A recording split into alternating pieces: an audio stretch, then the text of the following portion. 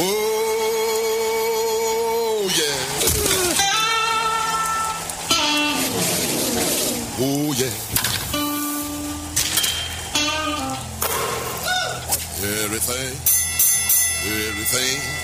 Everything gonna be all right this morning.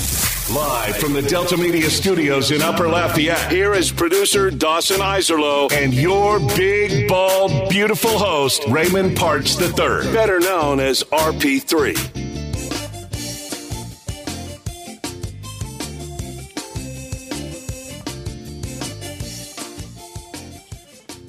Houston Astros get back on track with a convincing 6-1 win last night against the Washington Nationals. They're back at home. Stros slugged 4 home runs, and Hunter Brown was pretty good. I'd say he's pretty good. 7 scoreless innings for a 6-1 victory. And Martin Maldonado got himself a home run. You know it's going to be a good night for the Stros when their non-hitting catcher is slugging home runs. Good morning. Welcome to RP3 and Company. I'm your host, the big, bald, and beautiful one, Raymond Parks III, better known as RP3. Of course, I'm joined inside the EVCO Development Studios here in Upper Lafayette by the producer extraordinaire, Dawson Iserlo. We got a good show lined up for you today. Only 2 guests on the back end of the show, hour number 3. Kevin Price from PGAtour.com will join us to help us preview the U.S. Open, which tees off tomorrow in Los Angeles, Beverly Hills to be exact, on a course that is already getting a reputation for crushing souls with the way it's designed for this Open. We'll talk about that as well as the apparent health scare for the PGA Tour Commissioner Monahan. We had that announcement last night as well. We'll talk about that with Kevin Price of PGAtour.com. That'll be at 8 o'clock. At 8:30, LSU baseball legend, most outstanding player at the College World Series, college and Louisiana Sports Hall of Famer, and now SEC Network analyst Todd Walker will be joining us to talk about those Tigers as well as preview the College World Series, which begins on Friday afternoon in Omaha. So those are the 2 guests we got lined up for you today. Of course, we'll touch on a flurry of different topics. We'll even, just for you, Mr. Green, squeeze in some Stanley Cup Finals talk. Maybe. If things go sideways, possibly. Of course, we want to hear from you. Game hotline is open, 337-706-0111. That's 337-706-0111. But we're going to begin with the Stros. They had lost 6 of their last 10. Alvarez is on the IL. Still don't know when they're going to be fully healthy. Yet, they came back home. Remember, they had played 17 straight days with a ball game. Finally got a day off on Monday, and then began a new series against the woeful Washington Nationals last night there at Minute Maid Park. Dubon, Kyle Tucker, Maldonado, and Chas McCormick each hit solo home runs in the ball game. Good for all 4 of those guys because they all needed them. And that wasn't the only significant thing to happen at the Dish. Jose Abreu, who was really, really bad for a long time this season. In the last couple of weeks, it feels like he's starting to kind of turn a corner. Had a couple of home runs over the weekend. Well, he had 2 hits in last night's game. That gives him 1,501 career hits, making him the 21st active player to reach 1,500 hits and the 12th Cuban-born player to do so. So quite the night for Jose Abreu. All that helped assists the man on the bump, who had himself a heck of a night as well, Mr. Brown. Now, the man Kevin Foote calls Candy, Martin Maldonado, hit a home run that extended Houston's lead to 3-0 in the 7th. By the way, that was the 100th of his career. In addition, Jose Altuve walked with one out in that same inning and scored the 1,000th run of his career on a single by Abreu with 2 outs. Unbelievable. All types of milestones happening in this ball game. Who knew a random Tuesday game in June would be so significant? Abreu is in his 10th Major League Baseball season after spending 10 years playing professionally in his native Cuba. Altuve, meanwhile, is the 4th player in franchise history to score at least 1,000 runs. He joins Hall of Famers Jeff Bagwell and Craig Biggio and fellow Killer B Lance Berkman. Brown, meanwhile, bounced back in a big way with a strong start. Scattered 4 hits across 7 scoreless innings after he had lost 2 in a row. So you got a strong performance by your young pitcher. Seems to be building up into possibly being one of the aces of this staff. And you got production top to bottom in your lineup. And yes, I understand that it's against the Nationals. But this is baseball. Look what the Oakland Athletics have done the last 2 weeks. It's baseball. So the Stros, D'Lo, they get production from your non-favorite player, Dubon, McCormick, others. Abreu contributes again. Abreu contributes. Yes. Milestone night for him. Milestone night for Jose Altuve. And Brown was very good on the bump. Martin. You keep saying Martin, but I think, I just wanted to get that there. I've been letting it go for a while, but I thought today was appropriate because he did do something good last night, which doesn't always happen. So, no, Abreu looks like he looks like a legit baseball player last 5-6 days. And that's a step in the right direction. So, yeah, Hunter Brown, a couple rough outings, but he continues to show you that he is, as advertised, the starting rotation. I mean, they still have the best ERA in baseball. It's not going to be all that close as of right now, and close being relative because, of course, ERA numbers are pretty similar there. But if the lineup can just be 3/4 of what it was, the past couple of years, they're going to be okay. And I think Abreu coming around is a big part of that. The MLB at-bat app just really, I like that app, but it betrayed me yesterday because it sent me a lineup that had Yordan Alvarez batting third, and I actually texted Foote and I said, "Is this real? Like, why he's hurt? What's the deal?" And is this real? It was not real. It was a false lineup. I don't know how it got sent out, but Alvarez is obviously still on the injured list. So did it have Jeremy Pena in the lineup because he missed another day for sickness, second straight game for a undisclosed sickness? It had Altuve not in the lineup, and then Altuve was. I don't know. Last week they were sending us like 1975 lineups and games box scores. It's true. I've been really confused, and that was it's like true. I thought Alvarez was like, he made a miracle recovery. He just woke up feeling great. They took him off the injured list and he's ready to go, and that wasn't true. So, well. To your point on this, we hear from Dusty Baker yesterday. You shared this in the group text that the skipper of the Astros has no updates and has no idea. Admitted that he had no idea what the big fella Alvarez, what his progress was, and then followed that up by saying, well, I couldn't even tell you if I did know because of HIPAA violations, and then said, well, why don't you ask the trainer? So the way the Astros handle their guys when they're injured or sick, it's a different level. It's a different level, D'Lo. It's New England Patriots-esque. Well, after the game, too, he said Yordan's a ways off, according to Chandler Rome, who we had on Footnotes yesterday. Oh, gross. He tweeted that late last night, so it sounds like it got worse. But then again, what does it really mean? Because we don't know what any of it means when they speak about injuries. But They won last night. They're the Patriots when it comes to the health and maybe how they've been this way for years. They're very cagey. They don't reveal the information. They haven't for years. It's always a mystery on when guys are coming back. Do we know when Michael Brantley Jr. is going to come back? Because we heard reports in the last week that he was practicing again, right? He's warming up, doing these things.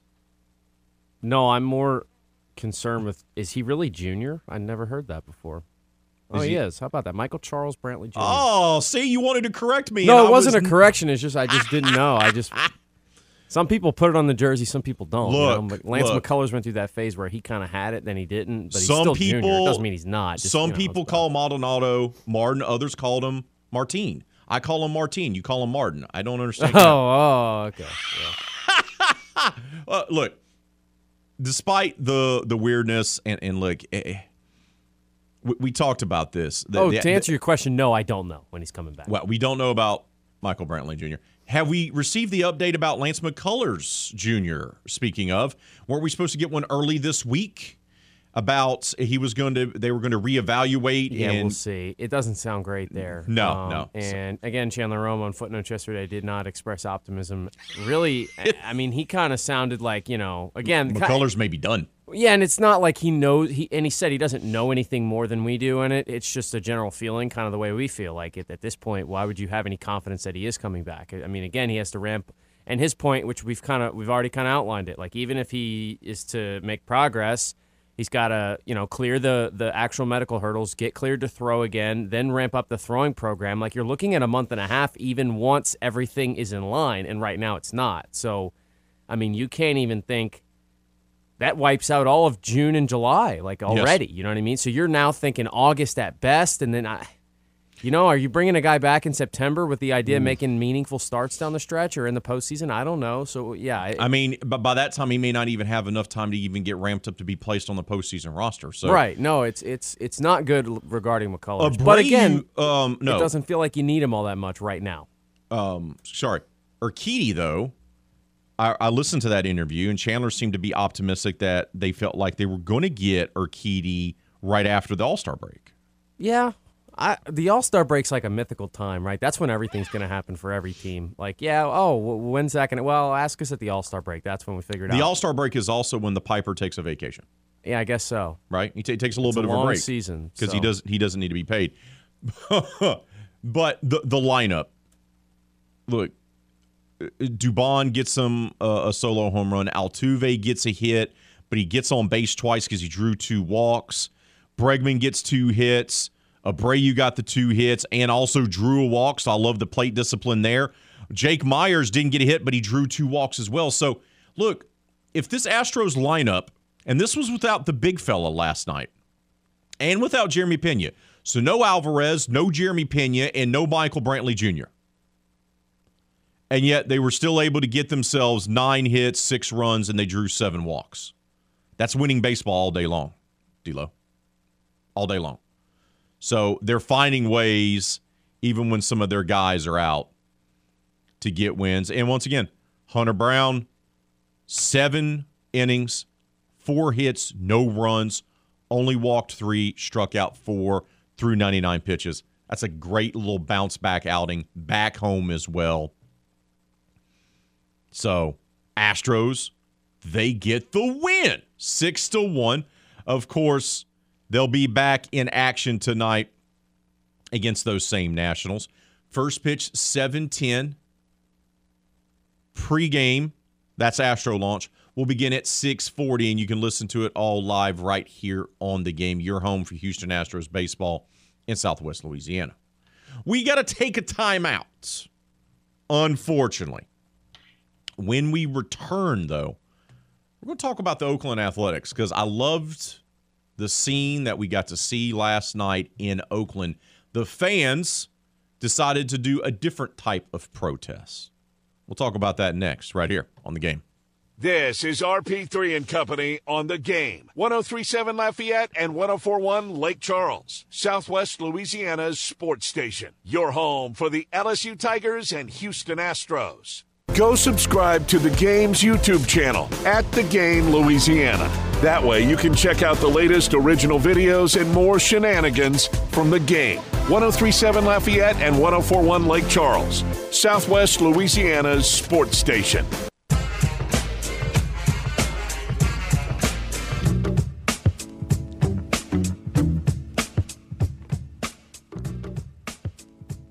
What a great scene in Oakland last night. On the day that the Nevada Senate voted to approve $380 million in public money to build a Las Vegas Major League Baseball ballpark for the Athletics, fans in Oakland held their reverse boycott. Now, remember, for most of the season, due to how the owner has treated the stadium and the fan base and the team in general, Oakland A's fans have had enough, and they're like, okay, well, if you want to move, then we're not even going to come to your games. Have fun drawing less than 2,000 people. And it's obviously been a tense situation in Oakland because the Athletics are their last pro team. Everyone else is left. The Raiders left for Las Vegas. Golden State left to go across the other side of the bay and play in San Francisco. The A's are the only thing they have left. So fans decided, okay, we're going to have a party. 27,759 fans in attendance for the reverse boycott. The largest home crowd of the season, more than triple the team's home average, which is around 8,500. 3 hours before the game, ESPN reported that fans could get their hands on 7,000 green cell T-shirts provided by a $39,000 donation from the local community and produced by Oakland Lish, a local clothing company. There was taco trucks, a DJ, tables. Fans were allowed to make their own anti-Fisher signs. Of course, Fisher is the owner of the Oakland Athletics. And here's the thing about this, is that Oakland has proud history. Reggie Jackson, Raleigh Fingers, Catfish Hunter in the 70s when they went to the World Series all the time and won World Series. Then in the late 80s, early 90s, McGuire, Canseco, Dennis Eckersley, Dave Stewart. They had great teams then. And then the Moneyball era, when ownership has changed hands, and then owner is like, I don't want to spend money. Billy Beane, figure it out. Of course, he would later be portrayed by Brad Pitt in a very good movie. And they were a competitive team. Didn't get to the World Series, could never get over the hump, but they were kind of at the forefront of using analytics in baseball. So they have proud history. They have a really good fan base. This is the thing that always perplexes me about these teams leaving Oakland. Because that area is a good sports area. It just is. Oakland is a good sports town. It supported the Raiders. It supported the Warriors. And it supported the Athletics. That's a good sports town. It's a blue-collar, bring your lunch pail to work type of community. And they've had great success with all of those teams, and yet those franchises just want to leave Oakland. Now, part of it is that they struggle to raise the money to do the improvements needed to keeping up with the Joneses when it comes to venues and modern sports. I get that. But it's a good sports town, and it deserves to have a team. And the way the A's, the ownership has treated that community sucks. Plain and simple. So seeing last night 28,000 Oakland Athletic fans coming out to support their team, I loved it.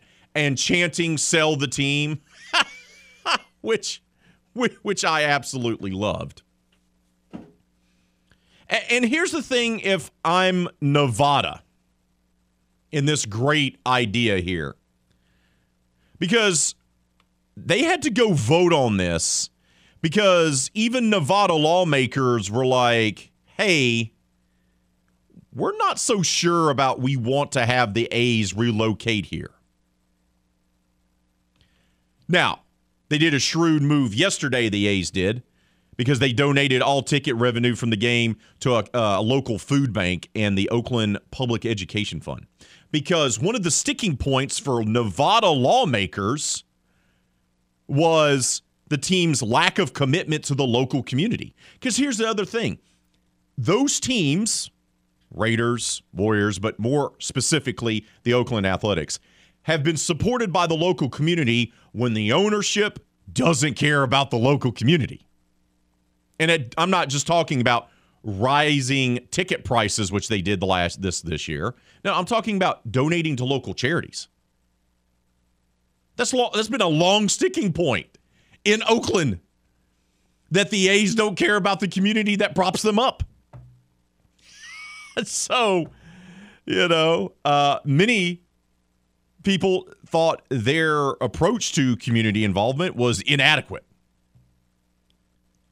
And the bill in Nevada yesterday, by the way, was only passed after it was amended, forcing the team to commit more than $1.5 million to the community once the ballpark is completed. That's the only way some people signed off on it. Now the Oakland mayor is taking the high road here. Shang Tao says, from this point on, I'm rooting for the Oakland A fans. If anybody doubted their passion, so forth and so forth. He says, Las Vegas deserves a team, an expansion team, but the A's must stay in Oakland. And we're going to continue to work to keep that. But I don't see how it's going to happen. And once again, this is an incident of someone viewing their baseball team as just a money-making venture, and that's it. Fisher is the billionaire heir to the Gap fortune, by the way. That's who owns the A's.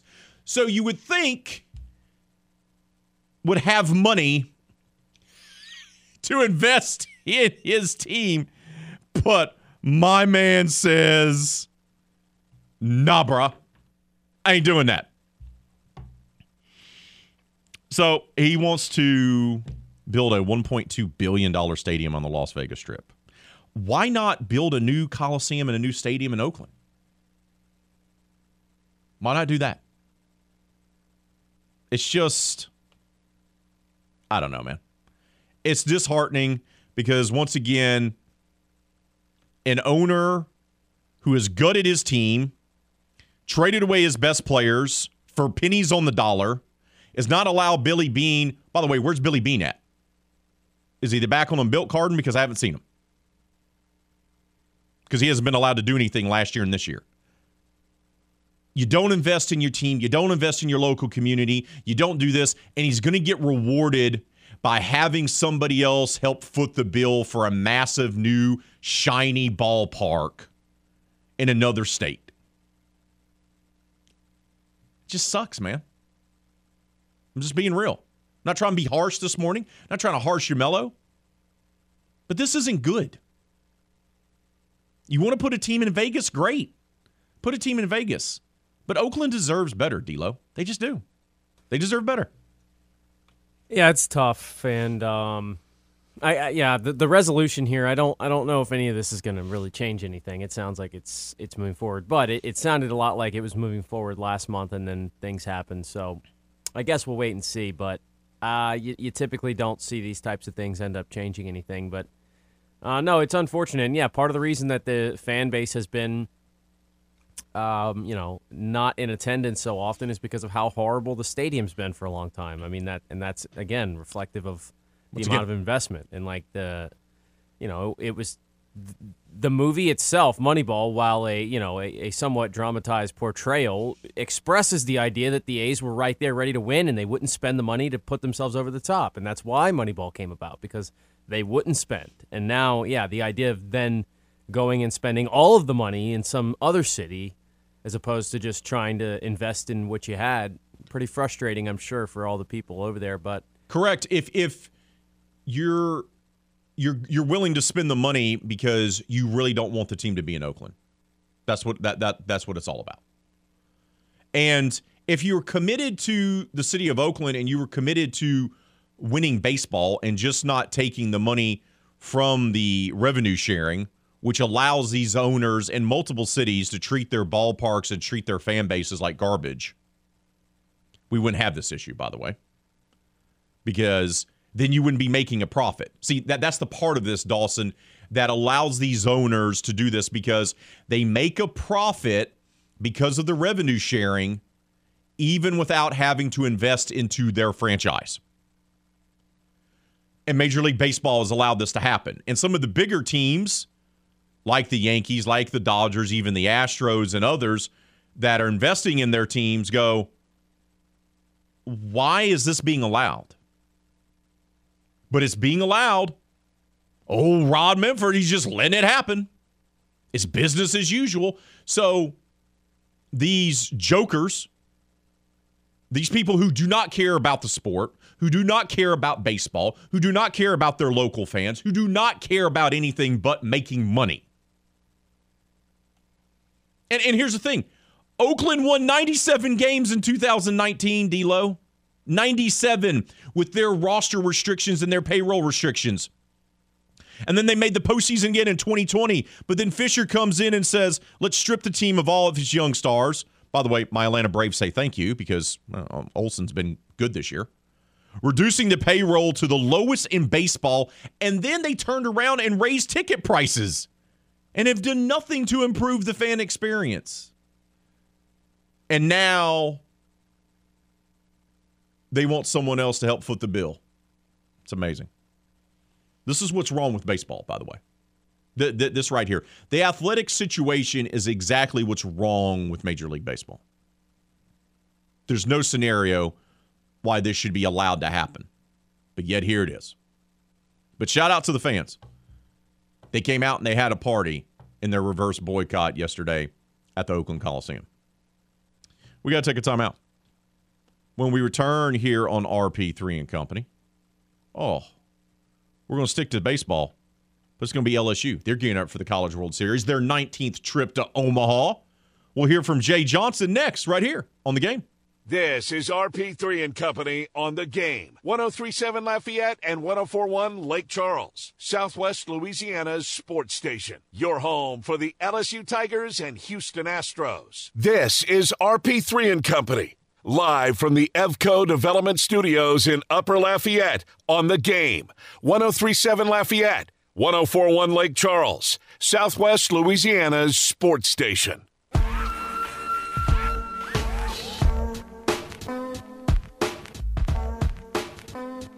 Yeah, not a surprise at all. You know, when you look at the bracket, when it comes out, you obviously get focused on the game in front of you, and then you kind of look to that first game, what it might be, and I mean, that's basically who I anticipated that we would play. Great team, great talent, enjoy competing against them, and should be a great night for college baseball. I'm just curious, everyone seems to love Scott Berry. You have any interaction and stuff with him? Yeah, very big time respect. You know, to be a mid-major coach at programs that were successful, I think I kind of appreciate the challenges, and there's a few of them like Southern Miss that have kind of ascended to their own level in that regard, and that takes great coaching, great recruiting, great leadership, great culture. The guy's a winner, and you know, somebody that I admire a lot. That's LSU skipper Jay Johnson talking about his thoughts on the bracket for the College World Series, facing off against Tennessee out of the SEC, a team they took 2 of 3 from this year, but had lost all 3 games the previous season, as well as getting his thoughts on the retirement of Scott Berry, the longtime Southern Miss baseball coach, and the team that eliminated the Tigers last year in the regional round over in Hattiesburg. LSU will face Tennessee in their opening game of the College World Series. That will be Saturday night. Tigers, Vols. It should be a good one. Oh, man. It's a tough task. And for LSU, the bracket could be D-Lo, Tennessee, and then Wake Forest. That's how they could start off the College World Series. That's a bit of a tall task. The bracket is brutal this year. We've already talked about that, and we'll do more previews as the week progresses as we get closer to the start of the College World Series on Friday. But tall task for LSU right out the gate. But everyone's got tall tasks. I mean, that's Correct. That's where you're at in the season, right? It's same kind of with the Elite Eight games when you get to that point in basketball. But no, and I think the emphasis on could be. I think a lot of people are talking about LSU Wake Forest and like, let's get there first. That would be what I would say to that. You got to beat Tennessee, and Wake Forest has to win their game. They have to beat a very good Stanford team that just seemingly won on a miracle, and we've talked about that. Emotional wins like that. How about how Washington softball responded after a miracle win against McNeese? They look pretty good. So sometimes and Stanford's making its third straight trip to the College World Series. They expected to be here. It's not a Cinderella run for that group, and they were the team that was favored within that super regional, at least seed wise. Although a lot of people thought Texas had a good chance, but either way, LSU's going to face Tennessee for sure, and then they're going to face Wake Forest or Stanford on Monday. Yeah, the funny thing, that is like depth-wise and quality of your overall season put into perspective, Tennessee's the clear weakest team in the bracket on that side. But still, that doesn't really mean much at this point because you just won a regional, went through a number one seed in a regional, went through a number one seed in a super. They feel kind of dangerous, too. Yeah, and they've got some guys in the back end. They always underachieved their talent a little bit this year because we know what they were capable of last season. I would agree with that. Now, the key for this team, and we've been talking about it for majority of the season, the lineup is filthy for LSU. It's there. They have the best pitcher in the country.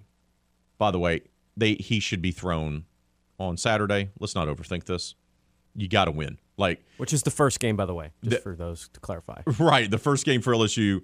First games are on Friday. The first game for LSU will be on Saturday. Don't overthink it. You throw Skeens, right? Because let's say you try to save them. Okay, but what if you lose? Now your backup is against the ball. You're not saving. And again, if the earlier you throw them, the earlier you can throw them again because this is a tournament that can last 2.5 weeks. You could possibly utilize him 3 times. Yeah, if it works out. If it works out, if you put together a good run. So, yeah, you go ahead and throw Paul against Tennessee. But the pitching has been the question mark. Look, you get Skeens, you got Ty Floyd. That's a nice 1-2 punch. But behind that, it was a struggle for stretches of the season, in particular when they dipped a little bit. But since the SEC tournament, it seems like Jay has figured out the guys that he trusts. We talked about it on yesterday's show. Gavin Guidry, the freshman out of Barb High School. Trust him all day long. That kid is ready to roll. Spotlight's not too big for him. He trusts Cooper. Thatcher Hurd has kind of turned a corner a little bit. He trusts Ackenhausen. So they've been able to figure it out pitching-wise by guys stepping up and taking advantage of the opportunity in the SEC tournament, in the NCAA regional, and in the Super Regional. And Jay Johnson talked about the fact that, you know what? He's got a ton of arms that he and his staff trust. Yeah, I think there's a huge benefit of that, especially when you go through a long season, when you go through the intensity of the season through the SEC schedule. You look back at our SEC opponents and how they finished the year, it kind of brings to light like how difficult that stretch of baseball was. So they got taxed, you know what I mean? And we played 4 games a week every week and never had a losing week the entire season. And to do that, you need guys to execute. And against that schedule, that's tough. So getting a few guys a breather, I would expect some really good performances out of those guys, come this week. Even like a guy like Thatcher who went high pitch count 2 weeks in a row, like it might be the best thing that ever happened, for him to get a breath this last weekend. They trust the guys. We talked about Coleman hasn't really been seen in the month of June at all. But Jay has made it a point to mention him, Dawson, as if they had what-if scenarios, he'd be the guy that would start, right? We heard that during the regional, if they were going to have to do a winner-take-all game. It didn't come to be, so they did need to use him. And he mentioned again during the Super. So Coleman could be that guy that could be that third starter for this team. But I wouldn't be surprised if you see a combination of like Coleman, Thatcher Hurd, and Cooper out there, kind of doing a Johnny Holstaff in one of these games, or at least maybe even two of these games. Well, and again, I think we get used to the format of regional supers and how pitching lines up. But like, if things go the way they're supposed to, and we could do a deep dive, it would take to go back and look at the other Omaha runs that the Tigers or other teams have had. If you make a run all the way, like, it's great to think, okay, you're going to get 8 innings from Skeens in night 1 with 1 inning out of from Guidry, and then you're going to get 7 from Floyd with 2 from Cooper. Yeah, but you can't do that. Like, if you go the distance in this tournament the way it is and the way things are going to work with the number of games and the number of elite teams you have to play, you're going to need essentially every healthy arm on your roster to throw a couple innings. Correct. And that includes Coleman, and that probably includes, it might include Christian Little. It might include other guys. Like, Blake you're going Money. to need everyone. If they're going to make a run that they want to make, that's it's what going to I'm have to saying. include everyone. All the way to the title game, Correct. and especially if you lose a game along the way, you start to have to add innings there. Like, it just doesn't work out the way you'd want it to, where you can go 1, 2, 3. And you mentioned it earlier about, look, this is the final 8 teams here. This is the best of the best. And we talk about how vaunted the lineup is for LSU. It's the best lineup in college baseball.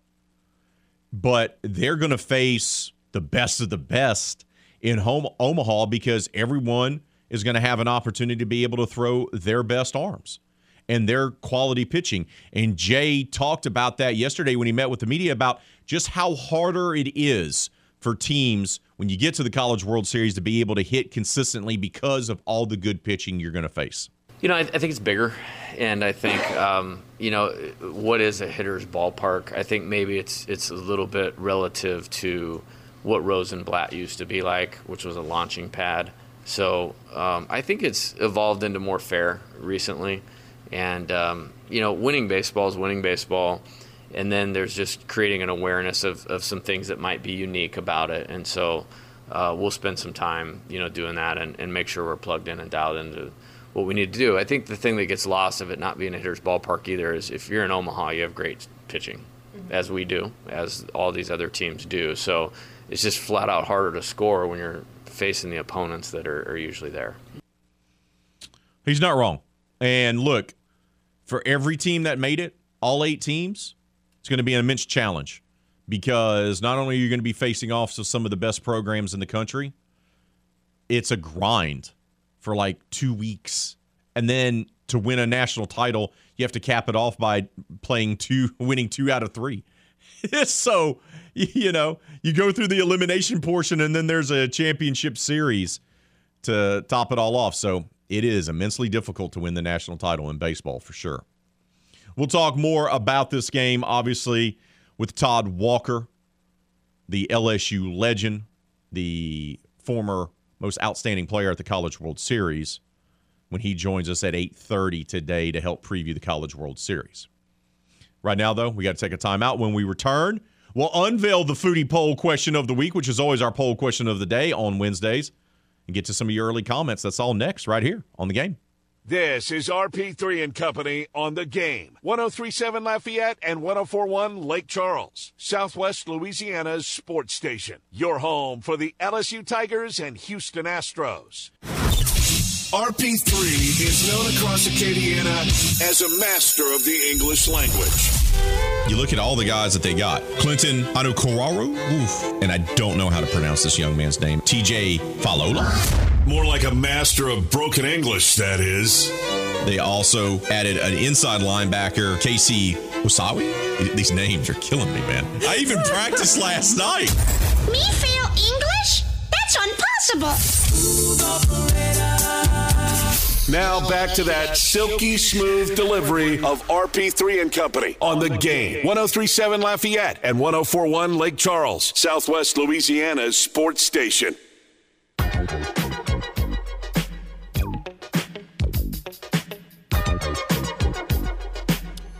Dun-dun-dun-dun-dun. Foodie poll question of the week is all about Father's Day, which will be, of course, on Sunday.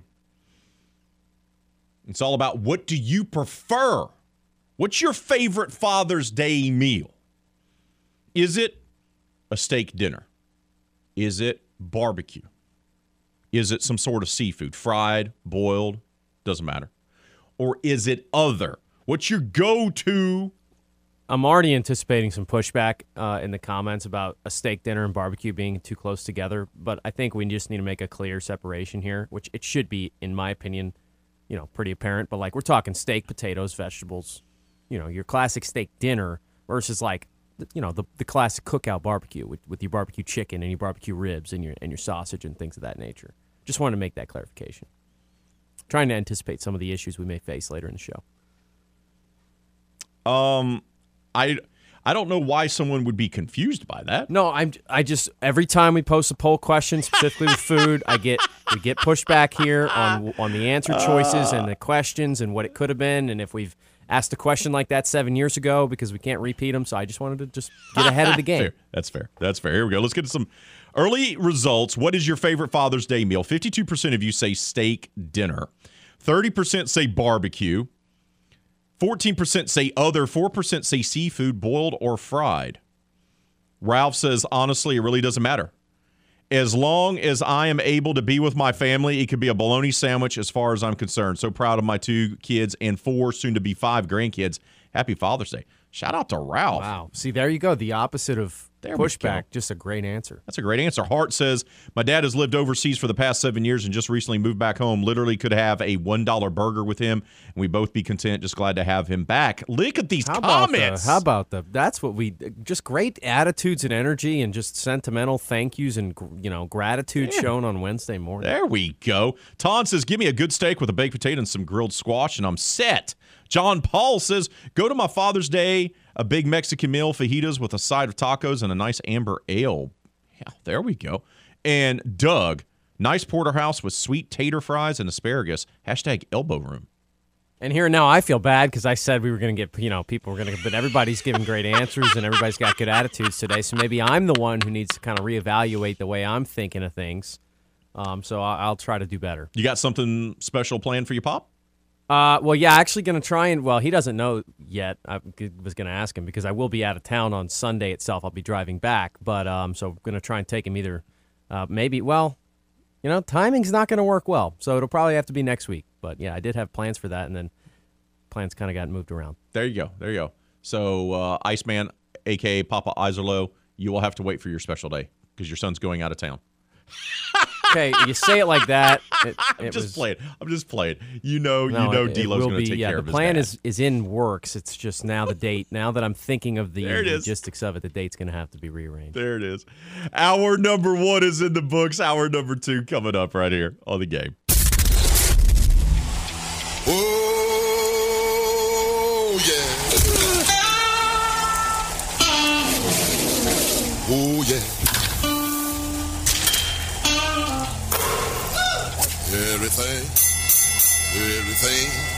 Everything gonna be all right this morning. Live from the Delta Media Studios in Upper Lafayette, here is producer Dawson Iserlo and your big, bald, beautiful host, Raymond Parts III, better known as RP3.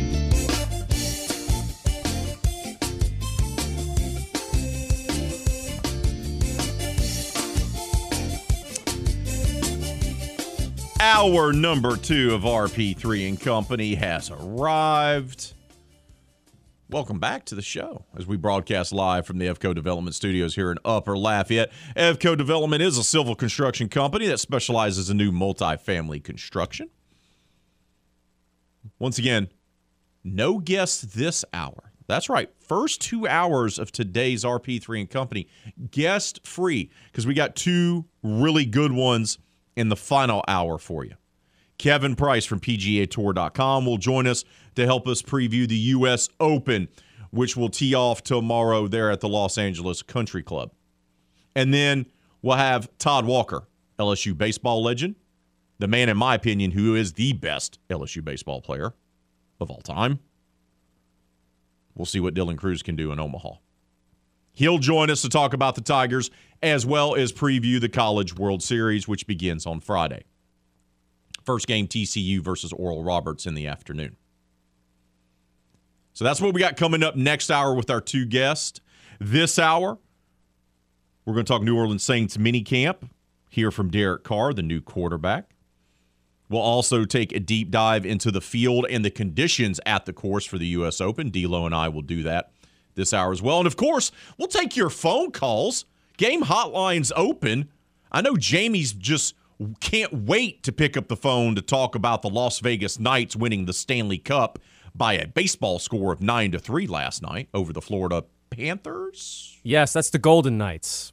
Oh, my apologies. It's certain, isn't it UCF that used to be the gold, but now they don't want. They're just the Knights, and then it's like a big confusing. deal. But so I guess they gave their gold to Vegas, although UCF's still gold in color. There it is. But also, I think we're all good with that. I think, by the way, Knights, I think Knights is a great match. You know what? I want to book it down. I didn't ask you about this, but at some point in July when things are really slow as far as the sports calendar, we need to do greatest mascots, logos, jerseys. We need to kind of create, Footnotes has a summer project. I think we need to get going on some of those things as well, but I'd like to do them on things that don't impact on-field play, although maybe they do because look good, feel good, play good. That's always a thing. And I'll tell you this, an early leader in the clubhouse, and I know my dad agrees here, the New Orleans Voodoo had one of the best logos in the history of all things ever created, and it's a shame that they no longer exist. So maybe the Voodoo will come back in the new version of the Arena League? Maybe so. I would doubt it, but maybe so. There we go. And if not, then I wish they would sell all the trademarks and stuff to somebody who could use it, although I don't know, I'm not a legal expert, but I know that was an issue back in the day when they came back, but outstanding uniforms, logos, colors, everything involved with that. You're talking to someone who proudly attended a New Orleans Voodoo game. You're talking to someone who was a season ticket holder. Oh, there it is. Yeah. I've got the autographed ball from one year because you used to go, that was the thing. You just went on the field after the game. Everybody was kind of letting you go around, toss the ball around. So I had a football that had one side was the Arena Football League, kind of game ball, and the other side was for autographs. And I have almost the whole team from that year. That was a fun year. Oh. Steve Bellisari, the left-handed slinging quarterback. I still have the jersey, by the way. Oh, can you bring that to the studio one day? Yes. I will try and put my hands on it and locate it. I had it up in the that was always fun. When I was in the dorms at UL, we had all our jerseys up on the wall, and we had a lot between me and my roommate. And I brought that one in one day, and everybody was like, whoa, what is that one there? And it's a game changer. You don't know about Steve Bellisari, do you? Lefty that could sling it back in the day, I'll tell you. The lefty that could sling it. Oh, man, I'm here for the voodoo stuff. I used to have one of the boomsticks for many years. Even after it deflated, I still kept it as a decor item. It's somewhere, packed away somewhere in all of my stuff. Voodoo, I had a good time. I had a good time with the voodoo games. We liked it enough to where we bought season ticket. Like, we literally, we loved it. It was awesome. Now, they were never, and they had a couple of years that were looking promising. They were never that great, but. And then Katrina happened. And no, and afterwards. This is all afterwards. This is all after. Oh, Katrina, you went afterwards? Yeah. When they came back, and that's when we went to the. But anyway, the whole league was fun. That's why I was saying, and it's probably I haven't fact checked this. It's probably the most successful spinoff football league. Longest run, biggest. It got up to 20-something teams at one point. And then you had Arena League Football 2, or the minor league system. They had one in Shreveport. Yeah, no, it was a big deal for a while. Battle Wings, if I remember right. That sounds right. Yeah. The Georgia Force were always a problem in the Voodoo's division. Just could never beat those guys. Oh, anyway, there you go. Back in the day, I know that's what everybody was listening for. Everyone was hoping for some New Orleans Voodoo old school Arena Football League talk, but that's what we deliver here at RP3 and Company. Astros, they delivered. After a long, tiresome road trip, having dropped 6 of their last 10 games and having to play 17 straight days with a game, they got a day off on Monday. Back home in Minute Maid. No Yordan Alvarez, the big fella, out. Reports are not promising that his stint on the IL will only last 10 days. Obliques are weird because, you need a healthy oblique to be able to hit for power. And last time I checked, hold on, I'm looking at my research now. Hold on. Alvarez is a power hitter. So, yeah, it may be a longer stay on the IL than 10 days. And this would continue the trend of expected short stints on the injured list for the Astros players that end up being far longer than expected. Altuve was held out longer than we thought he was going to. Michael Brantley Jr. still has yet to return. Lance McCullers Jr. has yet to return. Ugh. Not optimal. And now the big fella, Alvarez, is on the IL. But even without Alvarez and Jeremy Pena missing his second straight game due to some undisclosed sickness, Astros were able to slug 4 home runs in the ball game as Hunter Brown throws 7 scoreless innings to lead the Stros to a 6-1 victory over the Washington Nationals. Dubon, Tucker, Maldonado, and McCormick all hit home run blast in the game, and there were plenty of milestones. Jose Abreu, who looks like maybe, hold up, the big free agent acquisition this offseason, the slugger from the Chicago White Sox, maybe has started to turn a corner a little bit. He had 2 hits to give him 1,501 career hits, making him the 21st active player to reach 1,500 hits, and the 12th Cuban-born player to do so. Maldonado hit his 100th home run of his career. That's all that cat does. He doesn't do anything else. He's a great catcher who every 14 days hits a home run.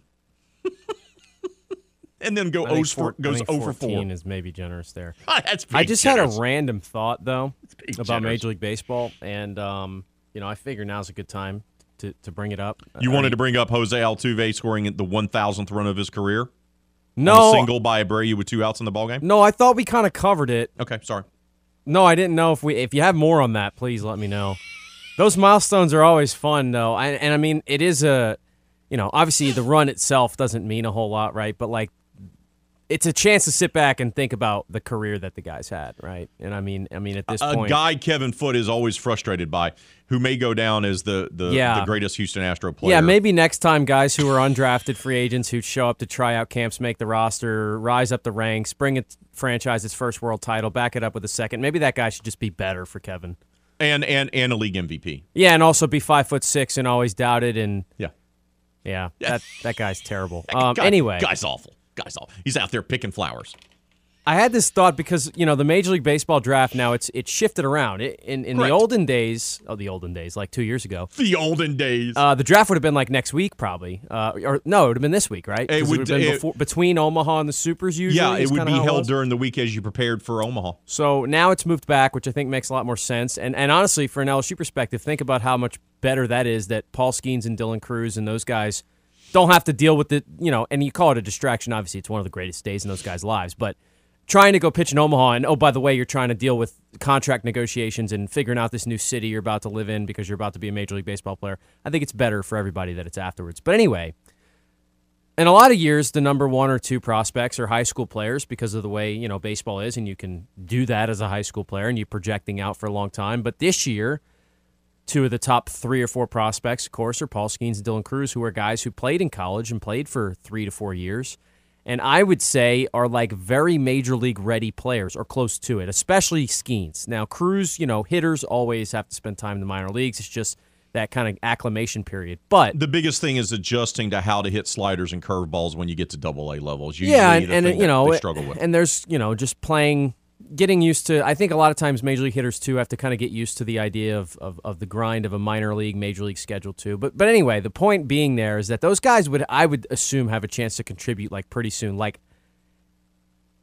sooner than most. And a guy like Dylan Cruz or Paul Skeens, if Pittsburgh, who has the number 1 pick, they're in first place right now. Like, isn't that an interesting thought? And I just kind of thought of it, and maybe it's not time to have that conversation. I'm sure we'll be able to talk about that after Omaha, but about the idea of one of those guys going to a team like Pittsburgh, because usually you think of the worst teams in the league having the first pick, but the Pirates are having a solid year. Those guys could contribute in October, right? And I know we're a long way away from something like that, but that was just a thought I had because it's a break from, you would assume if you just had to guess, you'd probably guess, oh, Oakland probably is the first pick of that. No, it's not. It's the Pirates, and they're in first place. So something to think about as this goes on the next month or so. Yeah, because we believe that it's either going to be Skeens or Cruz, or it could be the guy from Florida, the other Caglianon. Thank you Caglione. for that. I struggle with that one too. So I just call them tags because we're on a first name basis, or last name basis. Cag. It's a C. Caglione. It's a C? Yeah, I thought I heard T there. Sorry, you don't have my headphones adjusted properly, obviously. I'm just messing. He's trying to change the volume. Those are your 3 Golden Spikes finalists. Is the kid from Florida draft eligible? Yes, he is. Wow. So, well, that's some Skeens. Look, this is not a knock on Dylan Cruz by any stretch of the imagination, but if you can get a dominant pitcher, I know Major League Baseball teams kind of value pitchers probably more so than a hitter. I could be wrong there, but it feels like Skeens will probably be the number 1 overall guy if I had to guess. But you never do know. You never do know. But that is an interesting thought. Go ahead. I'm actually maybe mixing up Caglione. Caglione is the one who's, is the Golden Spikes finalist, but Wyatt Langford's their guy who's their top prospect draft eligible guy who's number 3 behind Cruz and Skeens. There we go. So where do they have Cags, as I like to call him? He's not on here, so I'm wondering if maybe he's not draft eligible. I might have had that wrong. Oh, no. Can't have that. Right, that would be unfortunate. Yeah, no, he is. He's going to be back. That's scary for the SEC. He's only a sophomore. You know who else is going to be back in the SEC next year? Tommy Tanks. Sure is. He's not draft eligible yet.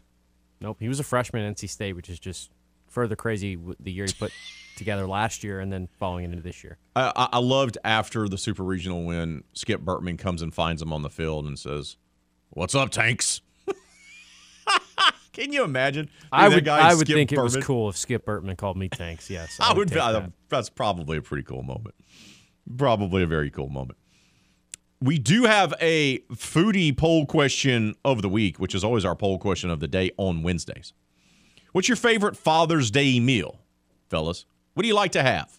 When the wife or the girlfriend or the kids ask you, hey, what do you want for Father's Day? What's your go-to answer? That's how you should answer this question.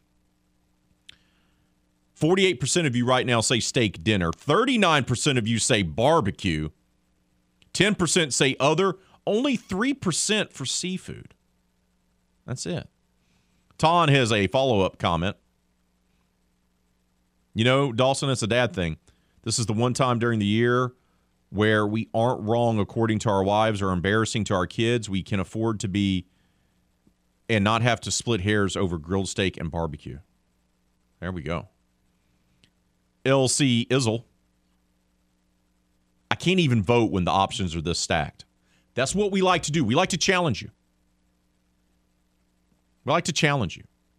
I love barbecue. I love seafood. Boy, give me some boiled shrimp or fried shrimp all day long. But a good classic steakhouse dinner, steak, baked potato, all day long. That's my go-to. That's my jam. And does my wife and daughter know this? Yes, they do. Yes, they do. So, and it actually works out pretty well for me this coming weekend, D-Lo. Because my wife's birthday is tomorrow. I will not tell you how old she is. Because you don't do these things, by the way. Just a little helpful tip to you. So we're going to celebrate her birthday probably tonight. Because we have dancing tomorrow. So that will interfere with our plans. And then I'm going out of town, going to Omaha for the College World Series on Friday. I won't be back until Tuesday. But what that means is that when I return, D-Lo, there won't be a mad rush at the steakhouses for Father's Day, everyone trying to get in because it won't technically be Father's Day anymore. Score one for the big, bald, and beautiful one. See, I'm right there with you. That's also what I had planned out. Yeah, boom. Always. Yeah, see, it's like the. You know, some people would call it cheesy to go, why don't we celebrate Valentine's Day on the weekend after, and then you go, oh, but it happens to be 60% off all the Valentine's Day stuff at the store. Some people will call it cheesy or cheap. I would call it a great deal. And fortunately, What is your lady friend No, call it? I was going to say, fortunately, she's usually on board with a great deal like that. There we go. If the logistics work out. Now, if I'm the one who's trying to manipulate the plans in that way, then maybe that's not going to go. But if it works out and it's easier to do it that other day, then we'll just do it that other day. There we go. Keep those votes coming on the Foodie Poll question of the week, which is always our poll question of the day on Wednesdays. We got to take a timeout. When we return, how about a little New Orleans Saints talk? Heard from Derek Carr. Start a mini camp this week. That'll be next. Dawson loves this type of stuff, by the way. He's very excited to hear what Derek Carr had to say. That's all coming up next right here on The Game. This is RP3 and Company on The Game. 103.7 Lafayette and 104.1 Lake Charles, Southwest Louisiana's sports station. Your home for the LSU Tigers and Houston Astros. RP3 grew up dreaming of one day playing right field for the Atlanta Braves, just like his hero, Dale Murphy. I wanted to grow up and be Dale Murphy. Little Raymond, though, wasn't quite the caliber of athlete of his childhood hero, as his lone highlights as a ball player were being beamed twice in the head. That actually explains a lot. Back to more RP3 and Company on The Game. 103.7 Lafayette and 104.1 Lake Charles, Southwest Louisiana's sports station.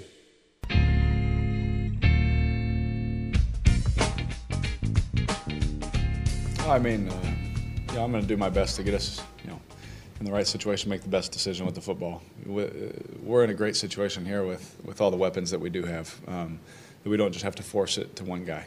And so, if he has 80, awesome. If he has 20, awesome. As long as we're winning, that's what we want to do. And so, sure, there's ways. As soon as he can, I've lived this. I've answered these questions when we throw Waller the ball. Why are we only throwing to the tight end? What about Olave? What about what about Rasheed? And then we're going to throw the ball to Alvin. He's going to have 12 catches for 150. I mean, why are we checking the ball down? Why are we? It's like, dude, bro.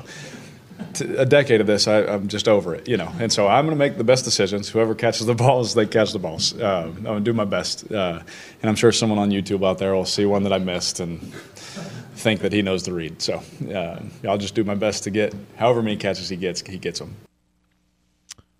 That's New Orleans Saints quarterback Derek Carr talking about targeting certain players and everything like that. I have enjoyed everything I've heard from him. Now, he has to back it up on the field, obviously. And as good as Carr has been at times in his career, he's also had some pretty bad moments, in particular with decision-making with where to throw the ball. So he's not a perfect quarterback. He's not Drew Brees. Let's go ahead and – can we go ahead? I felt like I did this last year, so we'll go ahead and do it again this year. And go and start laying the groundwork now, D-Lo. June 14th. Heads up, Derek Carr's not Drew Brees. Plain and simple. Is he an improvement over Andy Dalton, Jameis Winston, Taysom Hill, Trevor Siemian, Ian Book? You betcha. Is he Drew Brees? No. But you can still win probably a lot of games with him if he plays to his potential. Once again, this is why I don't like going through the schedule and picking wins and losses, because this isn't fantasy football, right? This is real football.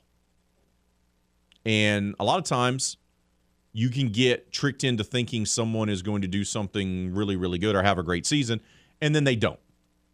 I think if healthy, if the offensive line in front of Derek Carr, which we haven't talked nearly enough about. We focused on the wide receivers and the running backs. Wide receivers, running backs. Okay. How about the guys up front? Because if they're injured like they were last year, it's not going to matter who's on the outside. It's not going to matter who's in the wide receiving core. It's not who's going to matter who's in the backfield. Because if the offensive line doesn't do their job and play better than they did last year and be healthy, the offense won't be able to execute. It always starts up front. But I do like Derek Carr. I think he says all the right things. He says all the right things. And that's exactly what the Saints quarterback should be. It shouldn't be forcing the issue of targeting one guy. It's like whoever's open, go through your reads. If that guy's open, throw it to him. Done. That's how you win football games. And it's something Drew Brees did forever. Correct. The year Michael Thomas broke the record, that's because Michael Thomas was always open because he was an elite route runner who was a physical separation creator. Like, it wasn't because Drew Brees wanted Michael Thomas to break a receptions record, you know? Correct. I think that gets lost sometimes. Now, they did feed the ball a little bit to Jimmy Graham when Jimmy was in, that season and a half to 2 seasons where he was elite. Right. That might be because he was 6'8", physical mismatch that nobody Correct. could cover. But now, he didn't like blocking all that much, but yes, he was a pass-catching nightmare. You don't have to block in the end zone is probably what his logic was. But no, it's always been the way the Saints offense has been when it's been at its peak. Like, there were the year they won the Super Bowl, they didn't have an elite wide receiver, unless you want to call that Marcus Colston, which, I love Marcus Colston, but he was a very, very good possession receiver, not even on the level of Michael Thomas. Right. There was no forcing the issue to anyone. And we're hearing some Stephon Diggs drama going on in Buffalo, right? Like, I don't think you take a look at the history of teams, and I've kind of done this exercise before.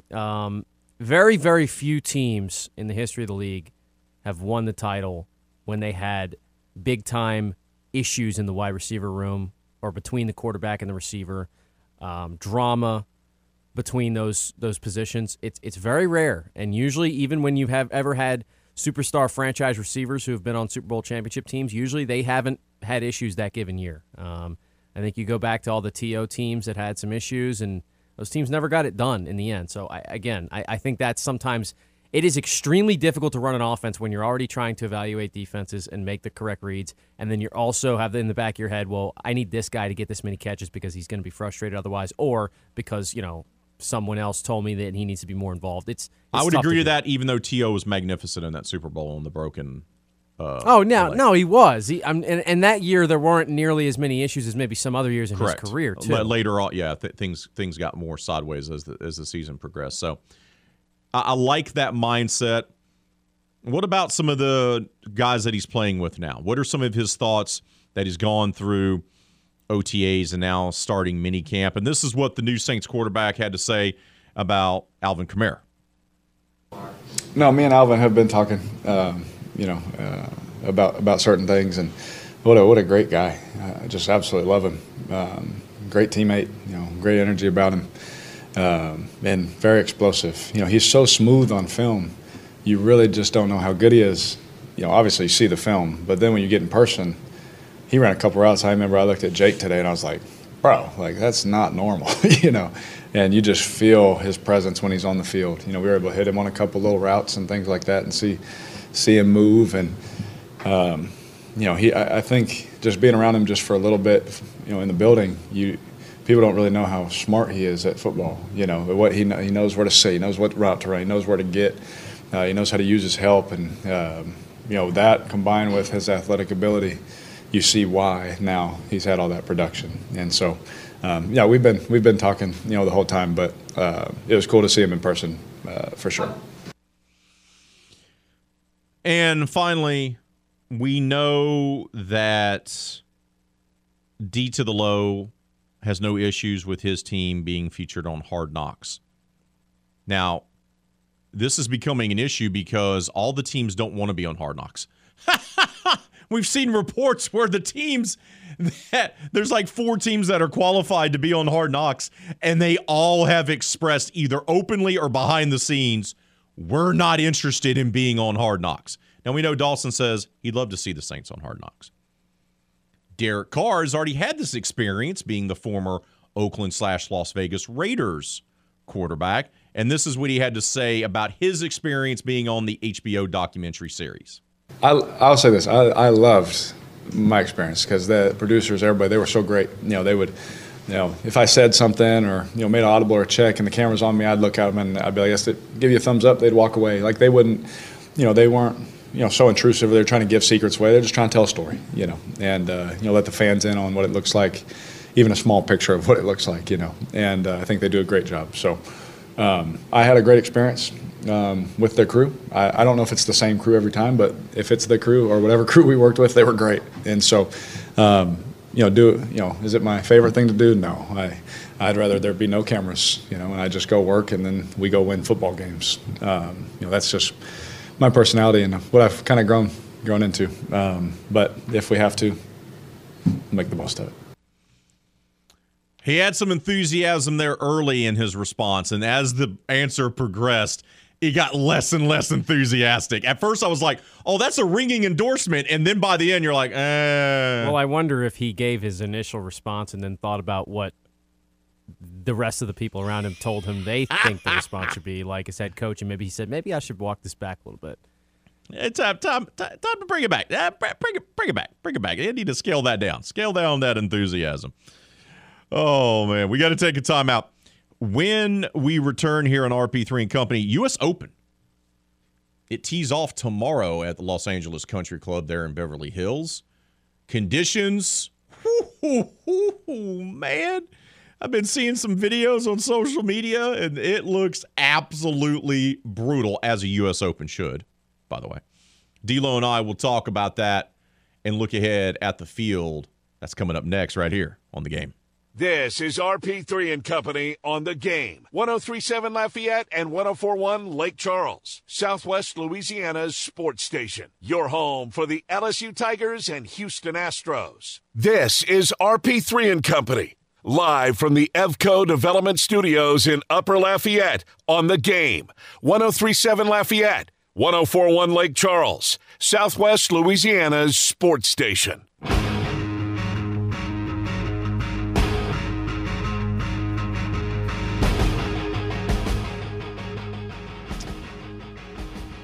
The United States Open tees off tomorrow at the Los Angeles Country Club there in Beverly Hills. The conditions of the course, I don't know if the conditions are normally that way or if it's just been shaped by the USGA for the U.S. Open. Either way, this is why I love the U.S. Open. This is why it's my favorite. I get the romanticism of the Masters. I understand it. You get Jim Nantz on the call, right? The azaleas are in bloom, Amen Corner. I get all that. I love the Masters. Watch it every year. But what I enjoy more than anything is watching the world's best golfers golf like I do on a course. Because that's what the U.S. Open does. It beats you down, and when you win a U.S. Open, you have grinded it out. You have battled. You've been pushed beyond your typical talent. You've been pushed to play at a different type of level. Things don't go your way. The course isn't shaped to your particular skill set. It is designed to frustrate you. It is designed to break you. It is designed to make you feel like you don't want to get out of bed the next morning. And that's why I love the U.S. Open. Because when you win it, as physically gifted as you are, it's more about mental strength. It's the ultimate test for me, and that's why I love the U.S. Open, and I can't wait to see what happens starting tomorrow in Los Angeles. No, I'm in full agreement there, and I people get very one side or the other here about course conditions. Now, I guess you can make the argument that sometimes could you consider it, silly, some of the stuff they do, growing the rough out around the green ridiculously high. There's a couple of 290-yard par threes.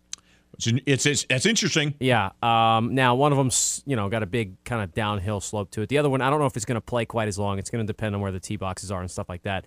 But at the same end, there's a 115-yard that can go down, depending on pin placement and tee boxes, that can be as short as 80 yards and is almost an impossible pin location. And Ricky Fowler actually mentioned yesterday, and I don't fully know if he was joking or not, but like that the fact that he would basically, if they put that pin in the front, he's going to lay it up to the right side of the fairway, short on a par 3, and chip up and try and make par, because there's just no, if you get caught in one of those bunkers, you're literally looking at bogey or worse. Correct. You're short-sighted. So anyway, I love all that. I love the test of golf.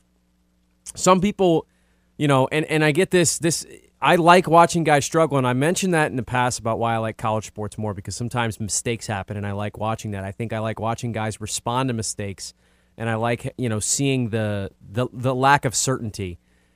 And to be honest, some of the tournaments throughout the year at the PGA Tour, when it's these courses and these guys are dialed in and it's fairway, green, putt, birdie over and over again, that's not my favorite type of golf to watch. Now, Augusta, I don't like comparing because, again, I think it's its own thing, and I do like the Masters is my favorite major, but I did have the U.S. Open as second, and, you know, I love seeing guys battle for par because I think in the end, yeah, golf's an interesting sport, right? You're playing against the game. You're not playing against other people. Then your scores are up against them, but you're playing the course and you're playing the conditions and you're playing the game. And I think that mark of even par, although some, you know, obviously guys have gotten to the point where that's not the case, I think that should be something earned, not given. And in a week it's maybe the only tournament of the year that's like that, but in the U.S. Open, you have to earn par. And usually most of these holes, you're going to walk away from par with a par on a hole and go, that's a good score. That's a win. As opposed to, you know, a lot of courses and tournaments throughout the year, you go, man, that was a birdie opportunity they missed out on if they make par. So I like that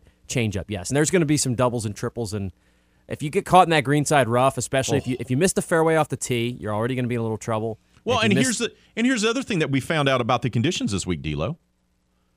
The fairways, the way they're designed, that they're so fast that you're going to hit it. We're going to see guys that are going to bomb it down the fairway, and they're going to like, I'm safe. And that ball is going to go roll from one side of the fairway all the way to the other into the rough. Yeah, it's awesome. It's going to be hilarious to watch. Now, I think some people are upset, or, you know, some people love that. I love it, and we'll get Kevin Price's take on it coming up in the third hour. But I love the challenge. The other thing that I got a chance, by the way, they have the new golf games out, the EA Sports PGA Tour game, and this isn't a sponsored message, but I was playing the game. They added LA Country Club yesterday, so I was playing the course, and yeah, it's tough. It's going to be interesting. Like I like some of the whole. That was a cool way for me to kind of see some of the layouts by playing the game that way, and some of these. You're going to have decisions, and that's another thing I love about golf courses. I don't like some of these courses where it's like pretty clear. Okay, this is a par 4. You got to hit it up the left side of the fairway, give yourself a good angle in. You're going to hit a wedge, try and spin it back to the pin and make birdie. There's different ways to approach some of these holes, and there's going to be decisions like we mentioned, like Ricky Fowler. I think he's pretty serious there. There's a potential where he's going to actually strategically play this completely differently than you'd play most par 3s. And other guys are probably going to go right at it, and we'll see who, you know, some guys are probably going to make birdies because of that. But there's different ways to approach these holes, and I like it a lot. And the reverse on that, the flip side of that is, yeah, some guys are going to go right at it. But here's the thing, the way the greens are sloped and the way the hole placement's going to be, you're going to think, oh, I'm going to attack the green. I'm going to attack this par 3 because I'm going for birdie. And then you're going to possibly see your ball just roll right off the green. And now you don't have a birdie attempt. So it's going to be fascinating. Let's get to some of the favorites here, D'Lo. Scottie Scheffler is your odds-on betting favorite as the U.S. Open returns to the Los Angeles Country Club for the first time in 75 years. He's the world number 1. He was also the betting favorite at the Masters and at the PGA Championship, but was unable to win those 2 majors. But he's still the betting line favorite here. Now, he has a pair of runner-up finishes and major championships since his last victory, including at the event a season ago at the Country Club at Brookline, which Fitzpatrick won. Scheffler's in the mix, as we know. Reigning major champions Jon Rahm and Brooks Koepka, who won the Masters and the PGA Championship, respectively, are also 2 of the favorites as well. Rory is getting a lot of money put on him as well. He's looking to end his 9-year major drought streak. Victor Hovland is looking to have his momentum rolling near his near miss at Oak Hill and dramatic victory at the Memorial. And then you got a bunch of Cali kids, right, that are in the mix. Patrick Cantlay, Xander Schauffele, and Ricky Fowler are all there, as well as Los Angeles native Max Homa and Colin Morikawa. So a lot of the attention is going to be paid to Scotty and Rahm and Koepka, and rightfully so. And Koepka, you feel like, is kind of built for the U.S. Open, right? Yes. So I do like him a lot, but because of the conditions, and here's the thing, these guys aren't this familiar with this course because the Open hasn't been there in 75 years. Right. So if they played it, they may have played it in college or had played it just randomly while, being in LA to do some advertising or something like that, doing some sponsors. So it's going to be interesting to me. I know it tees off tomorrow. Who do you like? Is it the typical guys here? Scheffler, Rahm, Koepka, Hovland, and Rory? Those are your top 5 favorites. And then Cantlay, Homa, and Schauffele are the almost favorites. And then behind them at 25-1 odds, JT, Spieth, Morikawa, Cameron Smith, Tony Finau, and then after that, DJ, Cameron Young, and Fitzpatrick. Yeah, no, look. The Pac-12s was held there a couple of years back. So Max Homa played it, and he talked about kind of having an advantage. He shot in the 60s there, a little bit of an one advantage. Of the rounds. Right? And like we mentioned, it was certainly set up a little bit differently for that. But I do think some of the California guys are interesting because they've probably been around. Not only played that course, but we talked about different types of grass and things that are common in areas like California, and so. That was something that Max was asked in the press conference, and he mentioned a little bit. But I still go back to the guys that are, Brooks Koepka. By the way, if you start taking a look at the numbers of majors, and with Koepka's win at the PGA, and the next major he wins is going to start to put himself in rarefied air, and you're going to start to really get to the point, and there's only a few names on those lists, right? Those once you get to the number that he's about to get to, with 6, number 7, number 8, if he were to get to that point. So that's something to really keep in mind. But Scotty Scheffler is, and our guy Chris from Atlanta just texted me and said it's got to be Scotty. If he putts well enough, he's going to win the tournament. You just never know who's going to find their way into trouble at it. And you can take yourself, in the old adage, you can't win the tournament on Thursday, but you can lose it. I think that really reigns true in a situation like this, because if you get yourself into some trouble early and this golf course starts to eat you up and you're 6-7 over, which, again, guys are going to be 6-7 over par. That will easily happen. You're in trouble, and you're not, it's not a course where there's going to be a whole lot of birdies out there to go dig yourself out of trouble. So I think that's important to think about. Another storyline, by the way, he's not going to be a favorite, and I certainly wouldn't expect him to be in contention, but he played well at Augusta. Phil Mickelson looking for the career Grand Slam.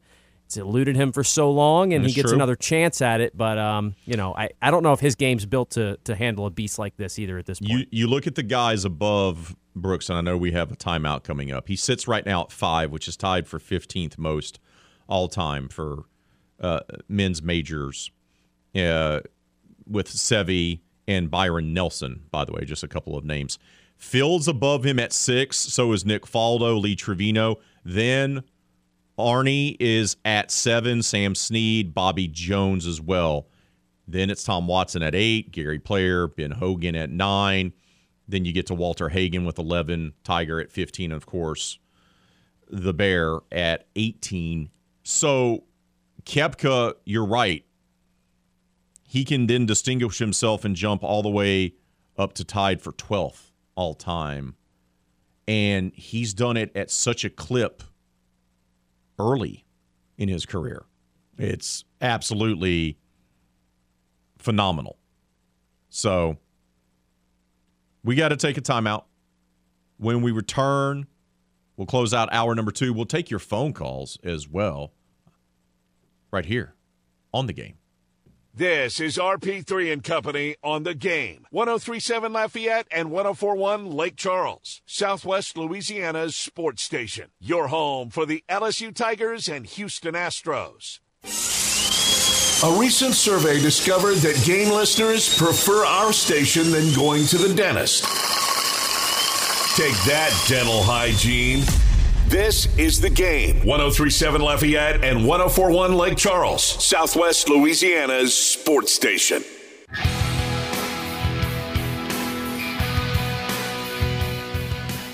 Oh, let's quickly head out to the hotline. Welcome on Jamie, a.k.a. Mr. Green, who's been patiently waiting. Brother, what's on your mind? Hey, good morning, Mr. Third. Couple of things. Number one, first of all, happy birthday to Miss Tina. 29 looks good. You married up. And I can say that because I married up to you, so I recognize it. That's right, buddy. Thank you. Second of all, real quick, congratulations to the Golden Knights. Thank God they won, because if the Bolts can't win the Stanley Cup, at least the Panthers can lose it. There it is. There it is. And there's our hockey talk for the day. Thank you, Jamie. There's your hockey talk for the day. I know y'all are looking forward to it. And finally, for the poll question of the day, and not to get somber, but this is going to be the first Father's Day in about 30 years that I'm not grilling a steak for my pops. So what we're going to do this year is we're going to go to one of his favorite restaurants and enjoy a nice dinner, honor him, remember him, and, have a good time. I'm kind of looking forward to it because this time of year, it's hot as hell outside. I don't feel like grilling a steak. But your pop would appreciate what you're doing, buddy. Thank you for sharing that. Enjoy the week. Appreciate it. Y'all have a good one.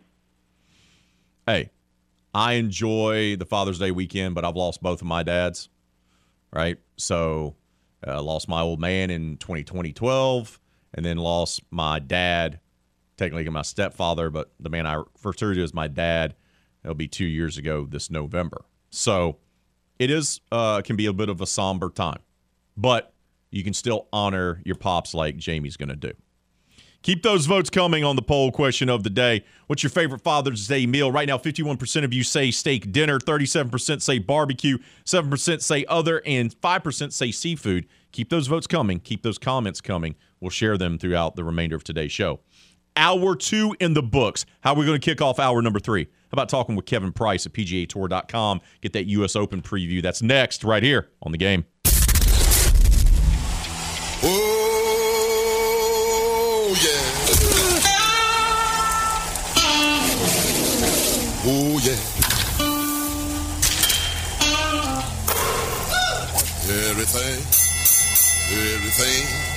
Everything gonna be all right this morning.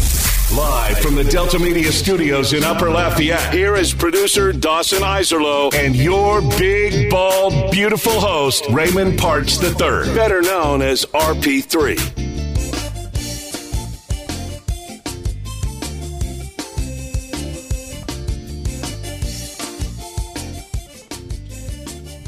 Hour number 3 has arrived here on RP3 and Company. We'll talk more about the College World Series, which will begin on Friday with LSU baseball legend, College Baseball Hall of Famer, Louisiana Sports Hall of Famer, and now a man who works for the SEC Network as an analyst. Todd Walker will join us half an hour from right now, so you got to make sure to tune in for that. Don't forget to also vote on our poll question of the day. It's Wednesday, which means it's our foodie poll question of the week. Father's Day is Sunday. What you going with? What's your go-to? What's your favorite Father's Day meal, fellas? Is it a steak dinner? Is it barbecue? Is it seafood? Or is it other? Go vote. Leave those comments on Facebook and Twitter, and we'll make sure to share them throughout the remainder of today's show. But we're going to kick off hour number 3 here of RP3 and Company as we broadcast live from the Evco Development Studios in Upper Lafayette by talking U.S. Open with a man who covers the PGA Tour for PGAtour.com. Our old friend Kevin Price joins us now. Kevin, good morning to you, brother. How are you, my friend? Good morning, RP3. U.S. Open week, always great. Got to say it's my favorite major, just growing up, the, underdog stories and going through final qualifying. And I love going to cover those final qualifying sites, too. So always great to be U.S. Open week. And it's my favorite major as well because it is the major that humbles all the golfers. It makes them. Yep, so let's start there because I've seen the videos on social media. The fairways, the greens, you drop a ball and it goes about 10 miles per hour off into the rough. This is the first time in 75 years that the Los Angeles Country Club is hosting the U.S. Open. They've obviously modified the course to make it a U.S. Open type of challenge. What about the course? Can we expect high numbers like we typically do at U.S. Opens? So it's interesting. From what kind of they're saying earlier in the week, it's definitely going to be that traditional U.S. Open thick, rough, kind of deep bunkering, severe penalties. There's going to be a lot of slopes in the fairways that could kind of kick a ball from a decent shot into the rough. But the kind of part that could counter that a little bit is there's going to be a lot of wedges, a lot of kind of short par fours, and a lot of scoring opportunities along the way. So what guys are saying, like there might be a few more birdies than normal on the cards for the U.S. Open, but also potential for a few more big numbers. There's a couple super long par threes. I think number 7 can play up to like 290. Number 11 is right up there as well in some super long par fours. So kind of a lot of wedges and a lot of long irons into the greens. So a lot of variance. And when all said and done, the week began, it was a little soft. I know Max Homa was talking yesterday. It felt like he was playing with Justin Thomas, and it felt like he could have shot in the low 60s yesterday. But as the week goes on, it traditionally gets firmer and faster. And once that happens, there's plenty of tricky holes and plenty of big numbers on the board. So I'd say maybe a little lower than normal, but would still be surprised if it gets too far into double digits or to double digits at all.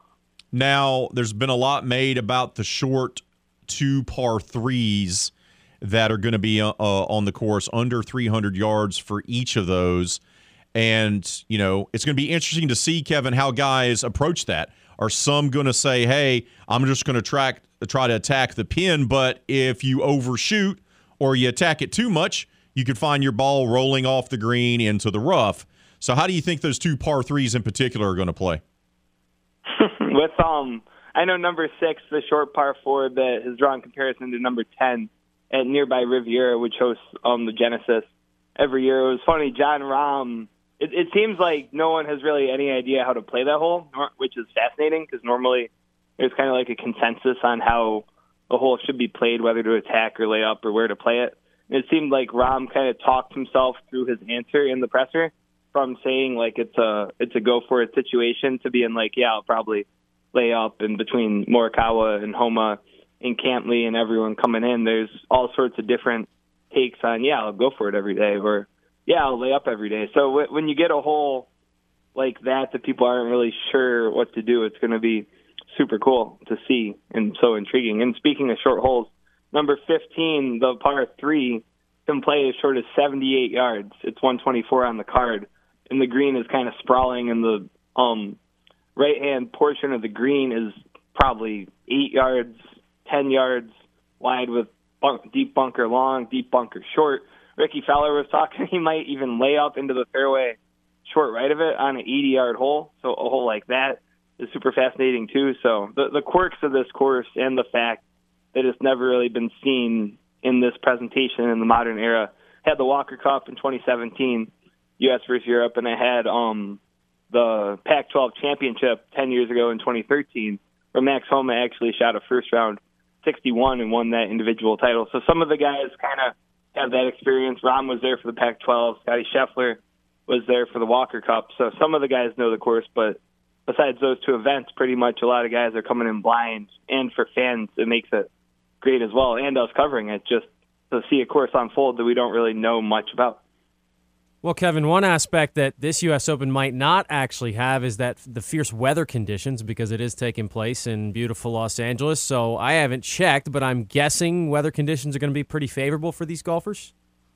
Mm-hmm. Absolutely. Yeah, they're not expecting. I know this time they might get a little of that marine layer in the morning, which I know sometimes when it's up in San Francisco can prove problematic, but not really expecting any sort of delay, just a little bit of kind of thick air that might make the ball travel a little bit shorter for the first maybe hour and a half of play, if that at all. So might kind of soften it up for a couple of the early groups. But from there, just should be expected to be one of those traditional U.S. Open tests that as the week goes on, it gets firmer and firmer. I know guys saying even just from getting in, some of the guys who got in over the weekend to getting to Tuesday, just being firmer and bouncier and making it harder to control your ball. And that's a lot of what the U.S. Open test is all about. It requires you to be so dialed in with your distances and also be very disciplined in the mind when being aggressive can lead to a quick double. So the weather being kind of not a factor should lead into it becoming more and more of a traditional U.S. Open by Saturday and Sunday. Let's get into the field a little bit here. Of course, Scotty Scheffler is a guy who goes to the top of everybody's boards when we get to these big tournaments. Even though he hasn't won one this year, we figure he's right on the cusp, and he's been playing so well and so consistently. Of course, Brooks Koepka's been right there, could have won the Masters, then did back it up and win the PGA Championship, and Jon Rahm, who got the Masters done. Who does this course set up well for, and who do you like within those three, and then maybe outside of that group? It's hard to go against Koepka. Scheffler has had such an amazing year, strokes gained off the tee to green, kind of historic. I know a couple weeks ago at Memorial, he gained like 18 or 20 strokes on the field off the tee, which is just wild. And his putting has been kind of his bugaboo lately. He's been working with different putters, different techniques on the practice green earlier this week. And it's funny that you mentioned Scheffler and Koepka. I mean, it's obviously they go to the top of the board. But a friend was asking me the same question yesterday, and I was kind of like struggling to come up with who I would pick among them. So I think I kind of have to go Koepka, just because when you don't pick Koepka and then he wins, you look kind of foolish, I guess, and that's just what he wants. Like, he's taken this wild, I mean, obviously he's a great athlete and a great player, and he's able to manifest these flights and chips on his shoulder. So I don't want to put anything out in the universe to go against that. So for that kind of reverse psychology, I'll say Koepka. And then in terms of who it might, as much as I would love to say Scheffler, and his putting, just I can't pick him knowing that his putting is such a kind of struggle at this point. And then in general, I think the course should suit good drivers of the golf ball with all these long irons into the greens. It seems like the shorter hitters who kind of are a little off kilter, it's going to be a lot of layups, a lot of wedges in for their third, and just being kind of the power game that you saw a couple years ago at Winged Foot with Bryson, just kind of bludgeoning the course into being so far down the fairway that even when he was in the rough, he was still easily able to get it up to the green. And on some of those holes, that'll suit the longer hitters well. So that being said, a guy like Cameron Young, I know he didn't have his best stuff at the PGA Championship, but that was in his home state of New York, might have had kind of just too much going on and a good experience for him. So I'll pick him again. A little further down the board, a guy like Keith Mitchell, who's just such a great top three on tour in drivers of the ball. And then it's funny, like Cantlay, he hasn't really had the track record in majors that he's been looking for, but he's from LA, played at UCLA, has been around that course a little bit. I got a sneaking suspicion that this could be a nice week for Patrick Cantlay to have a good week and contend to get his first major. We're talking with Kevin Price of PGAtour.com. He joins us here as we preview the U.S. Open, which tees off tomorrow.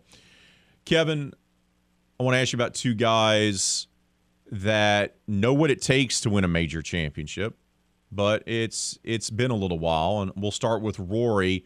It looked like he was going to win the RBC Canadian Open, and he had a Sunday that he'd like to maybe forget a little bit. We know the major drought streak is up to 9 years.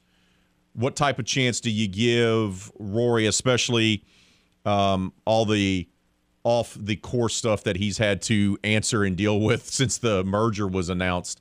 What kind of chance do you give him to end that major drought streak this week?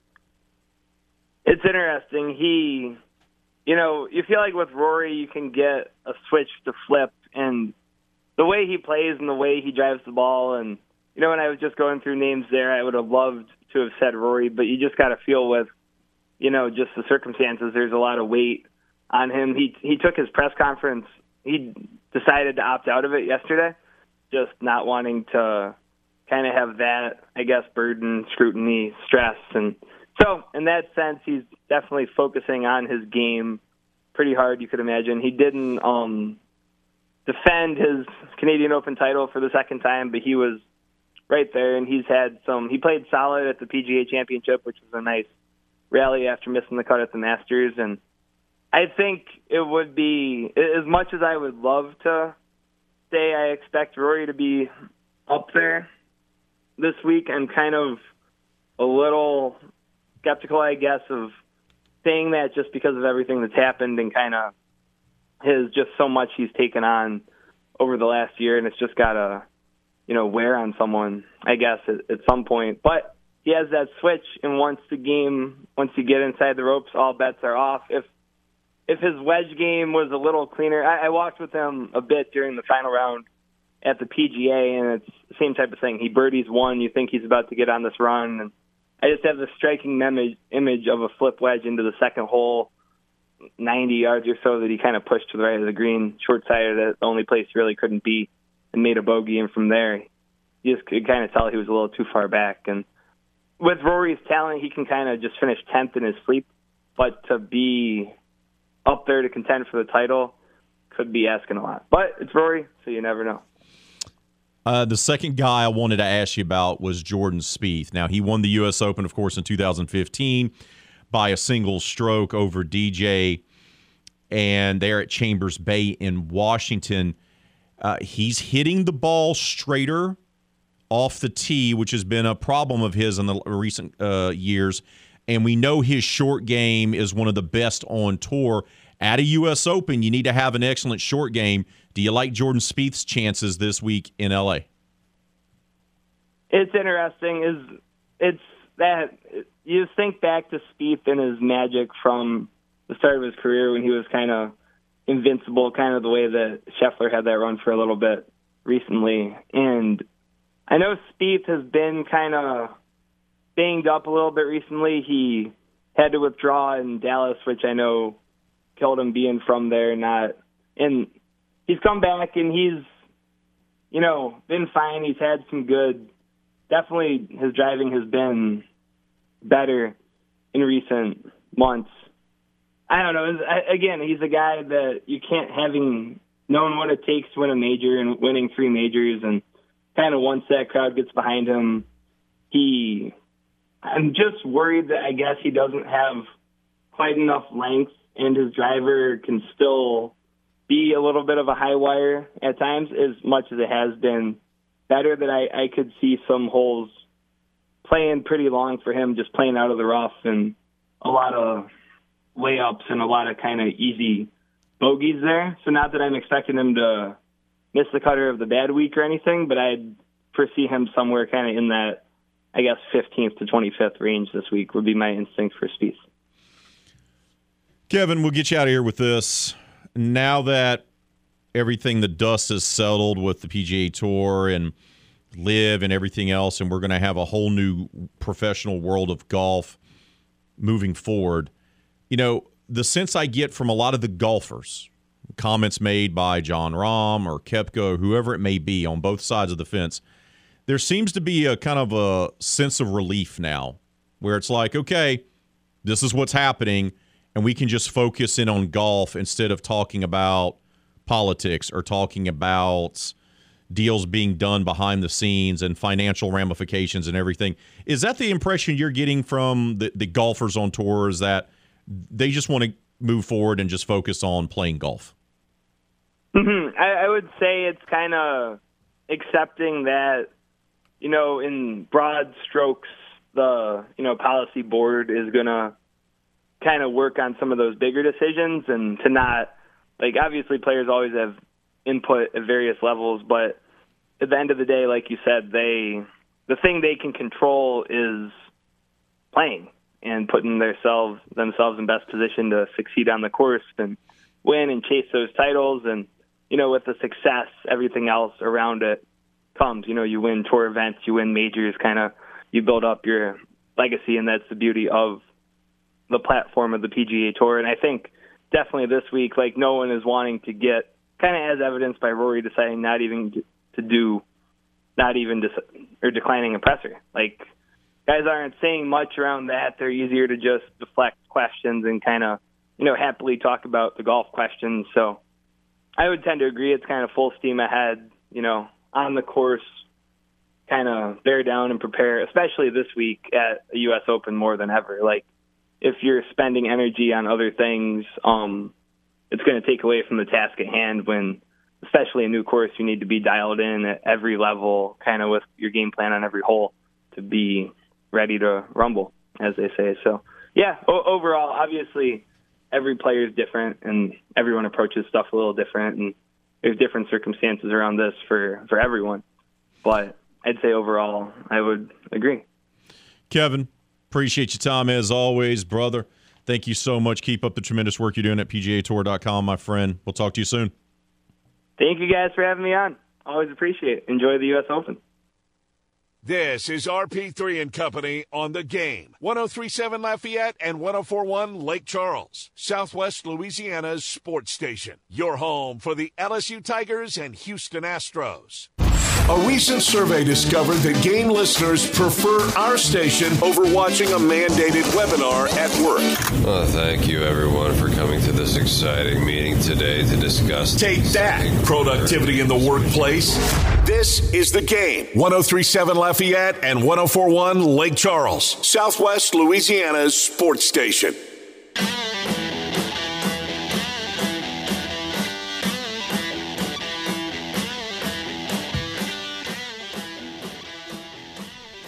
Oh, the Houston Astros got themselves a win last night, taking down the Washington Nationals 5-1. 4 solo home runs.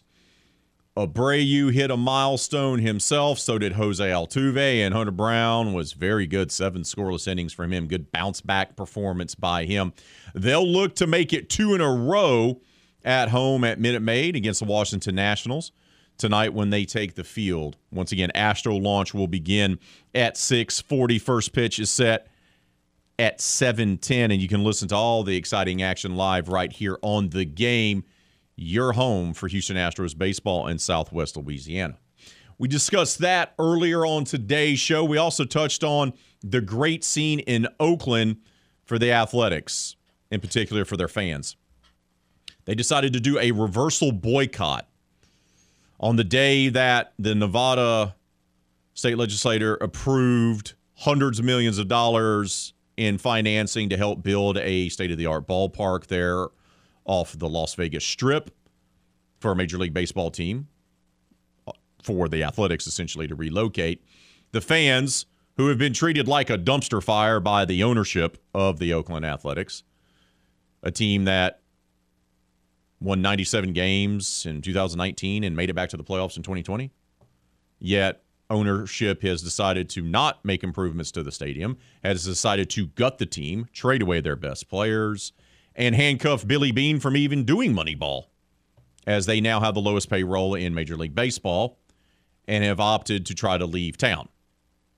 I expressed my thoughts on this, that this is the type of stuff that's allowed to happen in Major League Baseball because of the revenue sharing that goes on.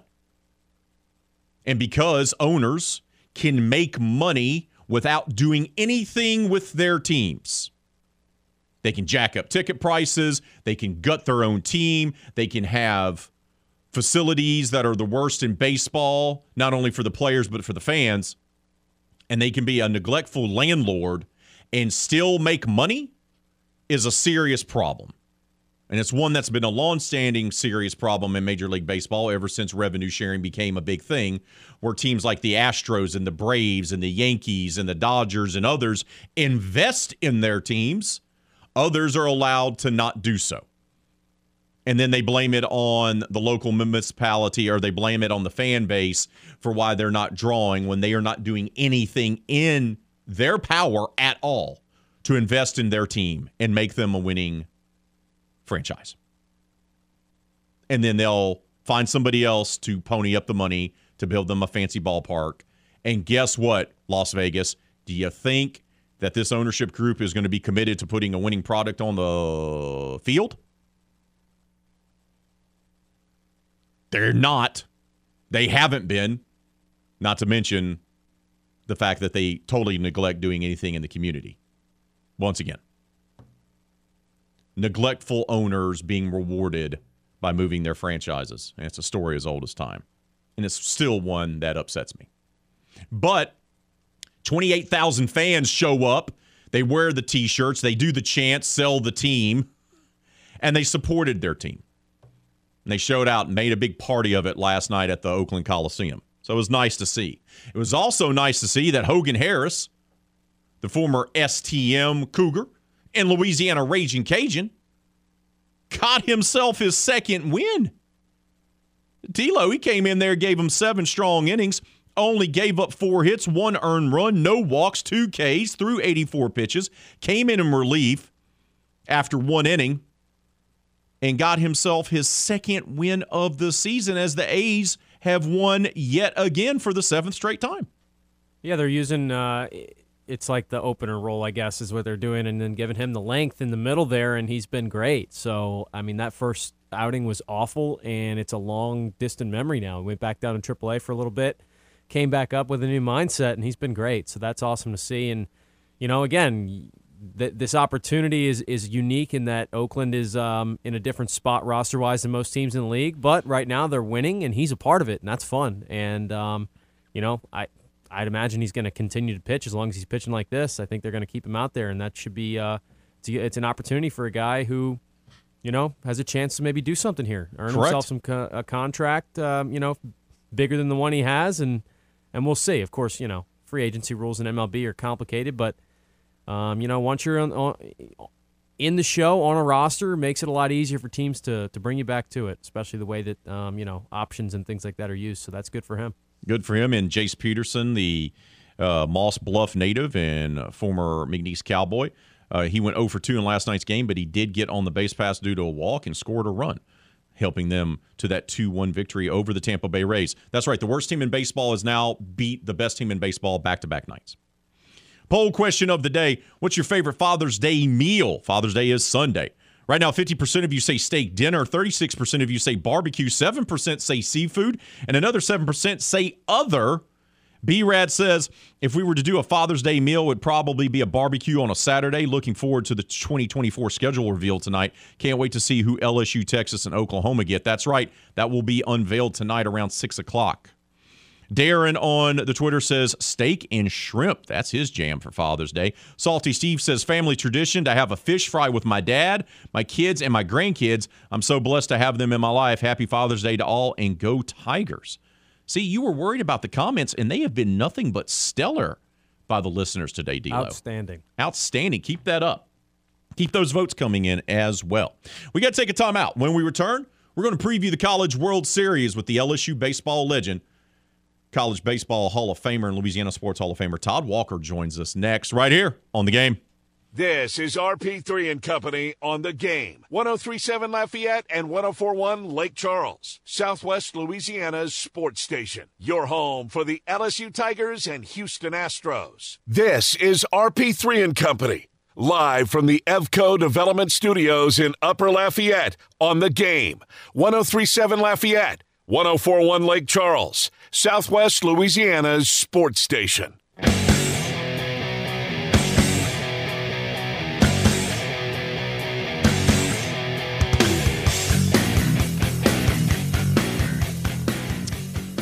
The College World Series begins on Friday. First game is going to be TCU versus Oral Roberts. The LSU Tigers, of course, will be taking on those Tennessee Volunteers. That'll be on Saturday night. You can listen to that game right here live on The Game, your home for LSU athletics in Southwest Louisiana. To give us some perspective on what it takes to win in Omaha and how much of a grind it is, and also give his thoughts on who he likes to make runs there in Omaha at the College World Series, is a man who knows it extremely well. Joining us now is the LSU baseball legend, National College Baseball Hall of Famer, Louisiana Sports Hall of Famer, and the man who was the College World Series most outstanding player in 1993 for the LSU Tigers. Todd Walker joins us now. Todd, good morning, brother. Thank you for making the time, bud. How are you? Good morning. Everything's great. How are you doing? I'm doing great, man. I'm doing great. So let's start off with, I know you played in an era where the venue was different. It was the old Rosenblatt Stadium, and now they play in a different park. But what's the biggest thing to be able to go to Omaha and to be able to win the national title? Because it's an absolute grind. It lasts nearly 2 weeks. It's not the same format as a regional or super regional. It takes longer. It's a different mindset. What's the big key for teams going to Omaha this week to be able to make it through and to win a title? Pitching strength and pitching depth. That, to me, is baseball is all who you got on the mound. And so, for instance, LSU in Game 1 has an advantage over probably anybody else in the field because they've got the best pitcher in the country. And then after that, there's going to be some good ones up there, though. That Rhett Lauder for Wake Forest, sub-2 ERA, ridiculous. I'm looking forward to seeing him throw. but it's all pitching. You know, you mentioned it's all pitching, and something interesting has happened with the LSU Tigers is that Skeens is absolutely great. He's the best pitcher in the country. He's probably even going to be maybe the number 1 overall pick in the amateur draft coming up. And Ty Floyd has done a nice job as well behind him. But the bullpen and the rest of the pitching was a big question mark. But since the SEC tournament, Todd, Jay has seemingly figured out who he trusts. Thatcher Hurd, the freshman Gavin Guidry out of Barb High School. He's been phenomenal. Ackenhausen and Cooper. He's figured out which guys he really trusts. Do you expect that to be the same thing in Omaha, or is he going to have to depend on some of those other guys that were struggling or maybe hasn't pitched as much? No, that's generally how it works. You got your 2 or 3 starters, depending on what team you're talking about, and then you got your 2 or 3 bullpen arms that you depend and rely upon and trust, to your point.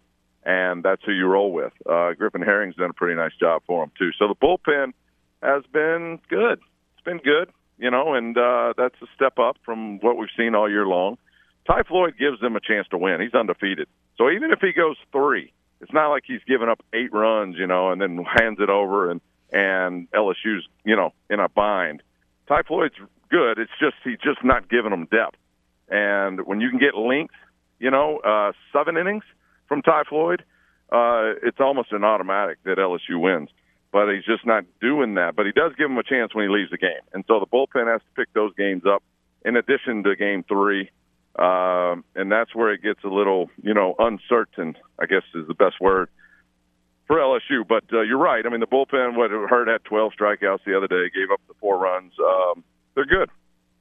But, we're going to find out, with the lights on at Charles Schwab Stadium and Omaha, a lot of these guys have not been there. In fact, none of them have. And it's a whole different experience, man. First time I was in Rosenblatt, I went 0 for 8. I mean, I spun myself in the ground. I think you asked, what does it take? And for me, it was controlling my heartbeat. I was so excited. You can't use that emotion in baseball. It's kind of like golf. You got to stay under control. You mentioned, none of these guys have been here, but their skipper has. And Jay Johnson was there at Arizona. How much is that experience going to help with him getting this year's LSU team prepared to make a run in Omaha? I think that's what made Skip Berman so great. He did a few things that I've never even heard or seen before or since. One was, I think you might have heard this story, we got in a dark room and everybody laid on the floor and you had to visualize what you did and what you did best, And again, not that it – I had to figure it out. I was 0 for 8, but I ended up catching on the last 3 games. But I think even though if it initially doesn't work, it worked as a whole and as a team. And we hadn't been there in 1993. I've never been there, and we won it. So it's possible, to get it done in a new environment for these kids.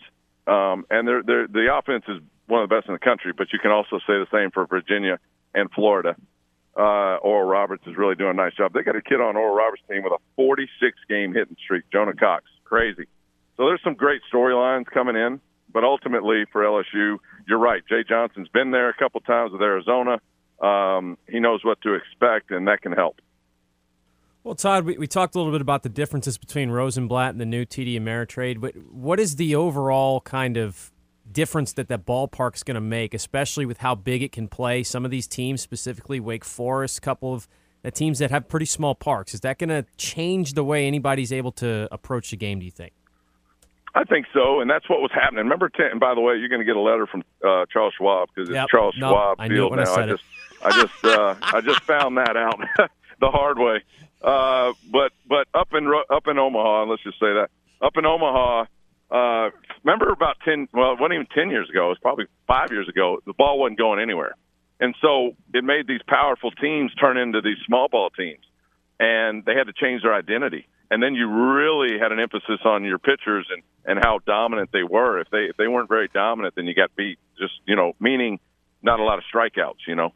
Now I think it's a little more fair, but it still plays big, and the environment's going to play big. But I think the main key for me would be not changing your identity, like not doing anything different than what you did to get there. And I don't see that happening with LSU. I don't see Jay Johnson all of a sudden deciding to bunt in the first inning when they get a guy on, that type of thing. So I think they're going to be fine. But they've got to win that game one with Paul Skeens. You lose that one, it gets like anybody else, I'm sure, but it gets really rough. Well, specifically on LSU's side of the bracket here, you already mentioned Rhett Lauder and Wake Forest. They seem to be maybe the deepest pitching staff in the country. But what are the storylines and kind of the things you're looking at as far as LSU's opportunity to get out of this side where you have just 4 teams, LSU, Tennessee, Wake Forest, and Stanford? Yeah, Stanford's an interesting story. Y'all saw that game the other night. My goodness, how to get to Omaha? Hit it straight up in the air and nobody see it. Drops in Texas and Stanford gets the chance to go. I mean, Quinn Matthews, complete game the other night, threw 153 pitches or whatever he threw, the 16 strikeouts. So they've got a few nice parts. Braden Montgomery for Stanford's a real dude. Wake Forest, clearly the number 1 team in the country. You guys know the stat. Not one number 1 team has won in Omaha in 22 years. Not one. And that's a crazy stat considering you're talking about the best team in the country. Wake's that team coming in. Can they break the streak? Tom Walter in his 14th year has done a nice job there. I mean, Wake hits 309 as a team. They got 129 home runs. So, I mean, Wake does everything well. It's crazy, but that's why we play the game, because baseball is just strange sometimes. You guys know that. I think it's big for Tennessee to decide who they're going to match up against Paul Skeens. I feel like Chase Dolander's their dude. Even though they really don't have an ace, Drew Beam, Chase Dolander, and Andrew Lindsay have been really good for them this year, but not one is really better than the other, although Dolander's supposed to be the second pitcher picked out of college behind Paul Skeens in the MLB draft next month. So I feel like Dolander can match Skeens, and that's why I say it's big for LSU to win that first game, because if they don't, Tennessee's so loaded with their pitching staff. I mean, the bullpen's crazy. Tony Vitelli will tell you they've got 6 SEC starters on that staff, with Seth Halverson and a few others that they actually use out of the pen. But Tennessee's loaded, and if Tennessee wins game 1 against LSU, they're primed to get this thing done. But and there's great stories with you've seen the TCU scores. I mean, they're playing football out there. Every time they show up, they score 12 runs. Ridiculous what Kirk Saarloos has done for that group. 102 runs in the last 9 games for TCU. Oral Roberts, 51 wins. Florida, Virginia, 2 of the best offenses in the country going up against each other. So there's some really nice storylines, for this. And the craziest one is LSU hasn't been there since 17. I don't think I even knew that until you look at it. They haven't even been to Omaha in, 6 years, 7 years? Crazy. We're talking with the LSU baseball legend, Louisiana Sports Hall of Famer, and National College Baseball Hall of Famer, Todd Walker. He joins us here. He does work for the SEC Network. He gets to talk baseball for a living these days. Todd, I'm glad you brought up the other part of the bracket, because that's where I want to steer the conversation to. Virginia feels like the team that no one's talking about entering this College World Series, and this is a team that won the title in 2015, finished as runner-up in 2014, and they were just in the College World Series back in 2021. So this is a good program. What makes the Cavaliers so good? Well, number one, they've got the best batting average in the country as a team, 335. So it's hard to always compare conferences and parts of the country. Does 335 translate to 335 in the SEC? Your initial reaction would be to say no. But who knows? Either way, they're leading the country. They as a team, they get on base 43% of the time. I mean, it's crazy. That's Brian O'Connor you talked about, and what he's been to Omaha a few times. That run they made in 14-15, like you mentioned, he's been there 20 years. He's at 450-win seasons. So I don't feel like the manager makes a ton of difference in the big leagues, because you just roll your studs out there. College is different. I think the coach really does make a difference, kind of like the stories I was telling you with Skip Bertman and what he tells you and how he makes you feel, how he sets the lineup up, all this probably psychology stuff that makes a difference to young kids, 18, 19-year-old kids. They've got a good little starting rotation, too, with Brian Edgington and Connolly Early and Nick Parker, Jack O'Connor. They've got some really nice pieces. But Florida on the other side, you know about their offense. Josh Rivera, Jack Caglione, if he's not leading the country in home runs, he's second or third by now. Wyatt Langford, B.T. Riopel, who went nuts in the SEC tournament.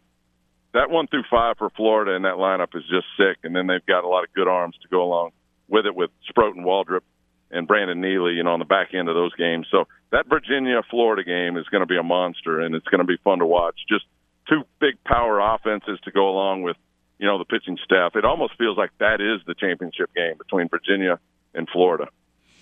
Todd, we'll get you out of here with this. Only got about a minute left, but who do you like to win the national championship, and who's your dark horse?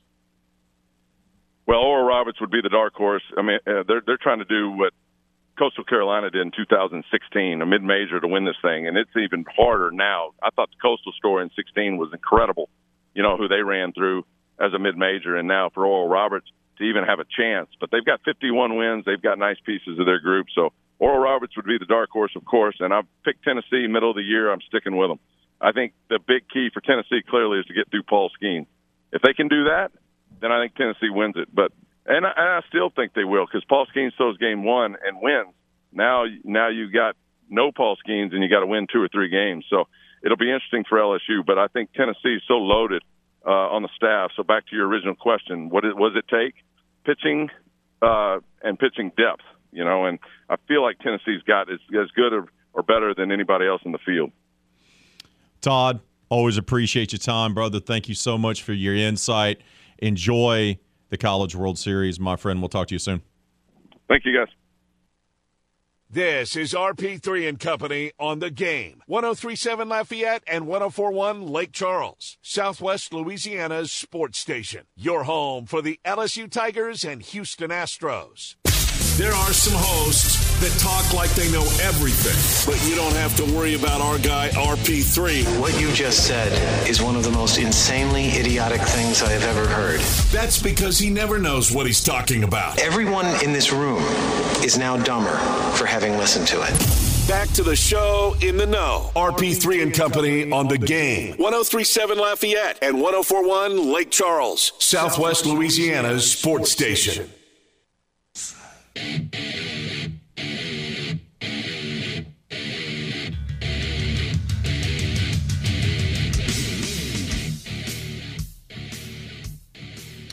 Oh, wrapping up today's show. I want to take a moment to thank our guest, Kevin Price from PGAtour.com, helping us preview the U.S. Open, which tees off tomorrow. I want to thank Todd Walker, LSU baseball legend, and in the College Baseball Hall of Fame, Louisiana Sports Hall of Fame, LSU Hall of Fame.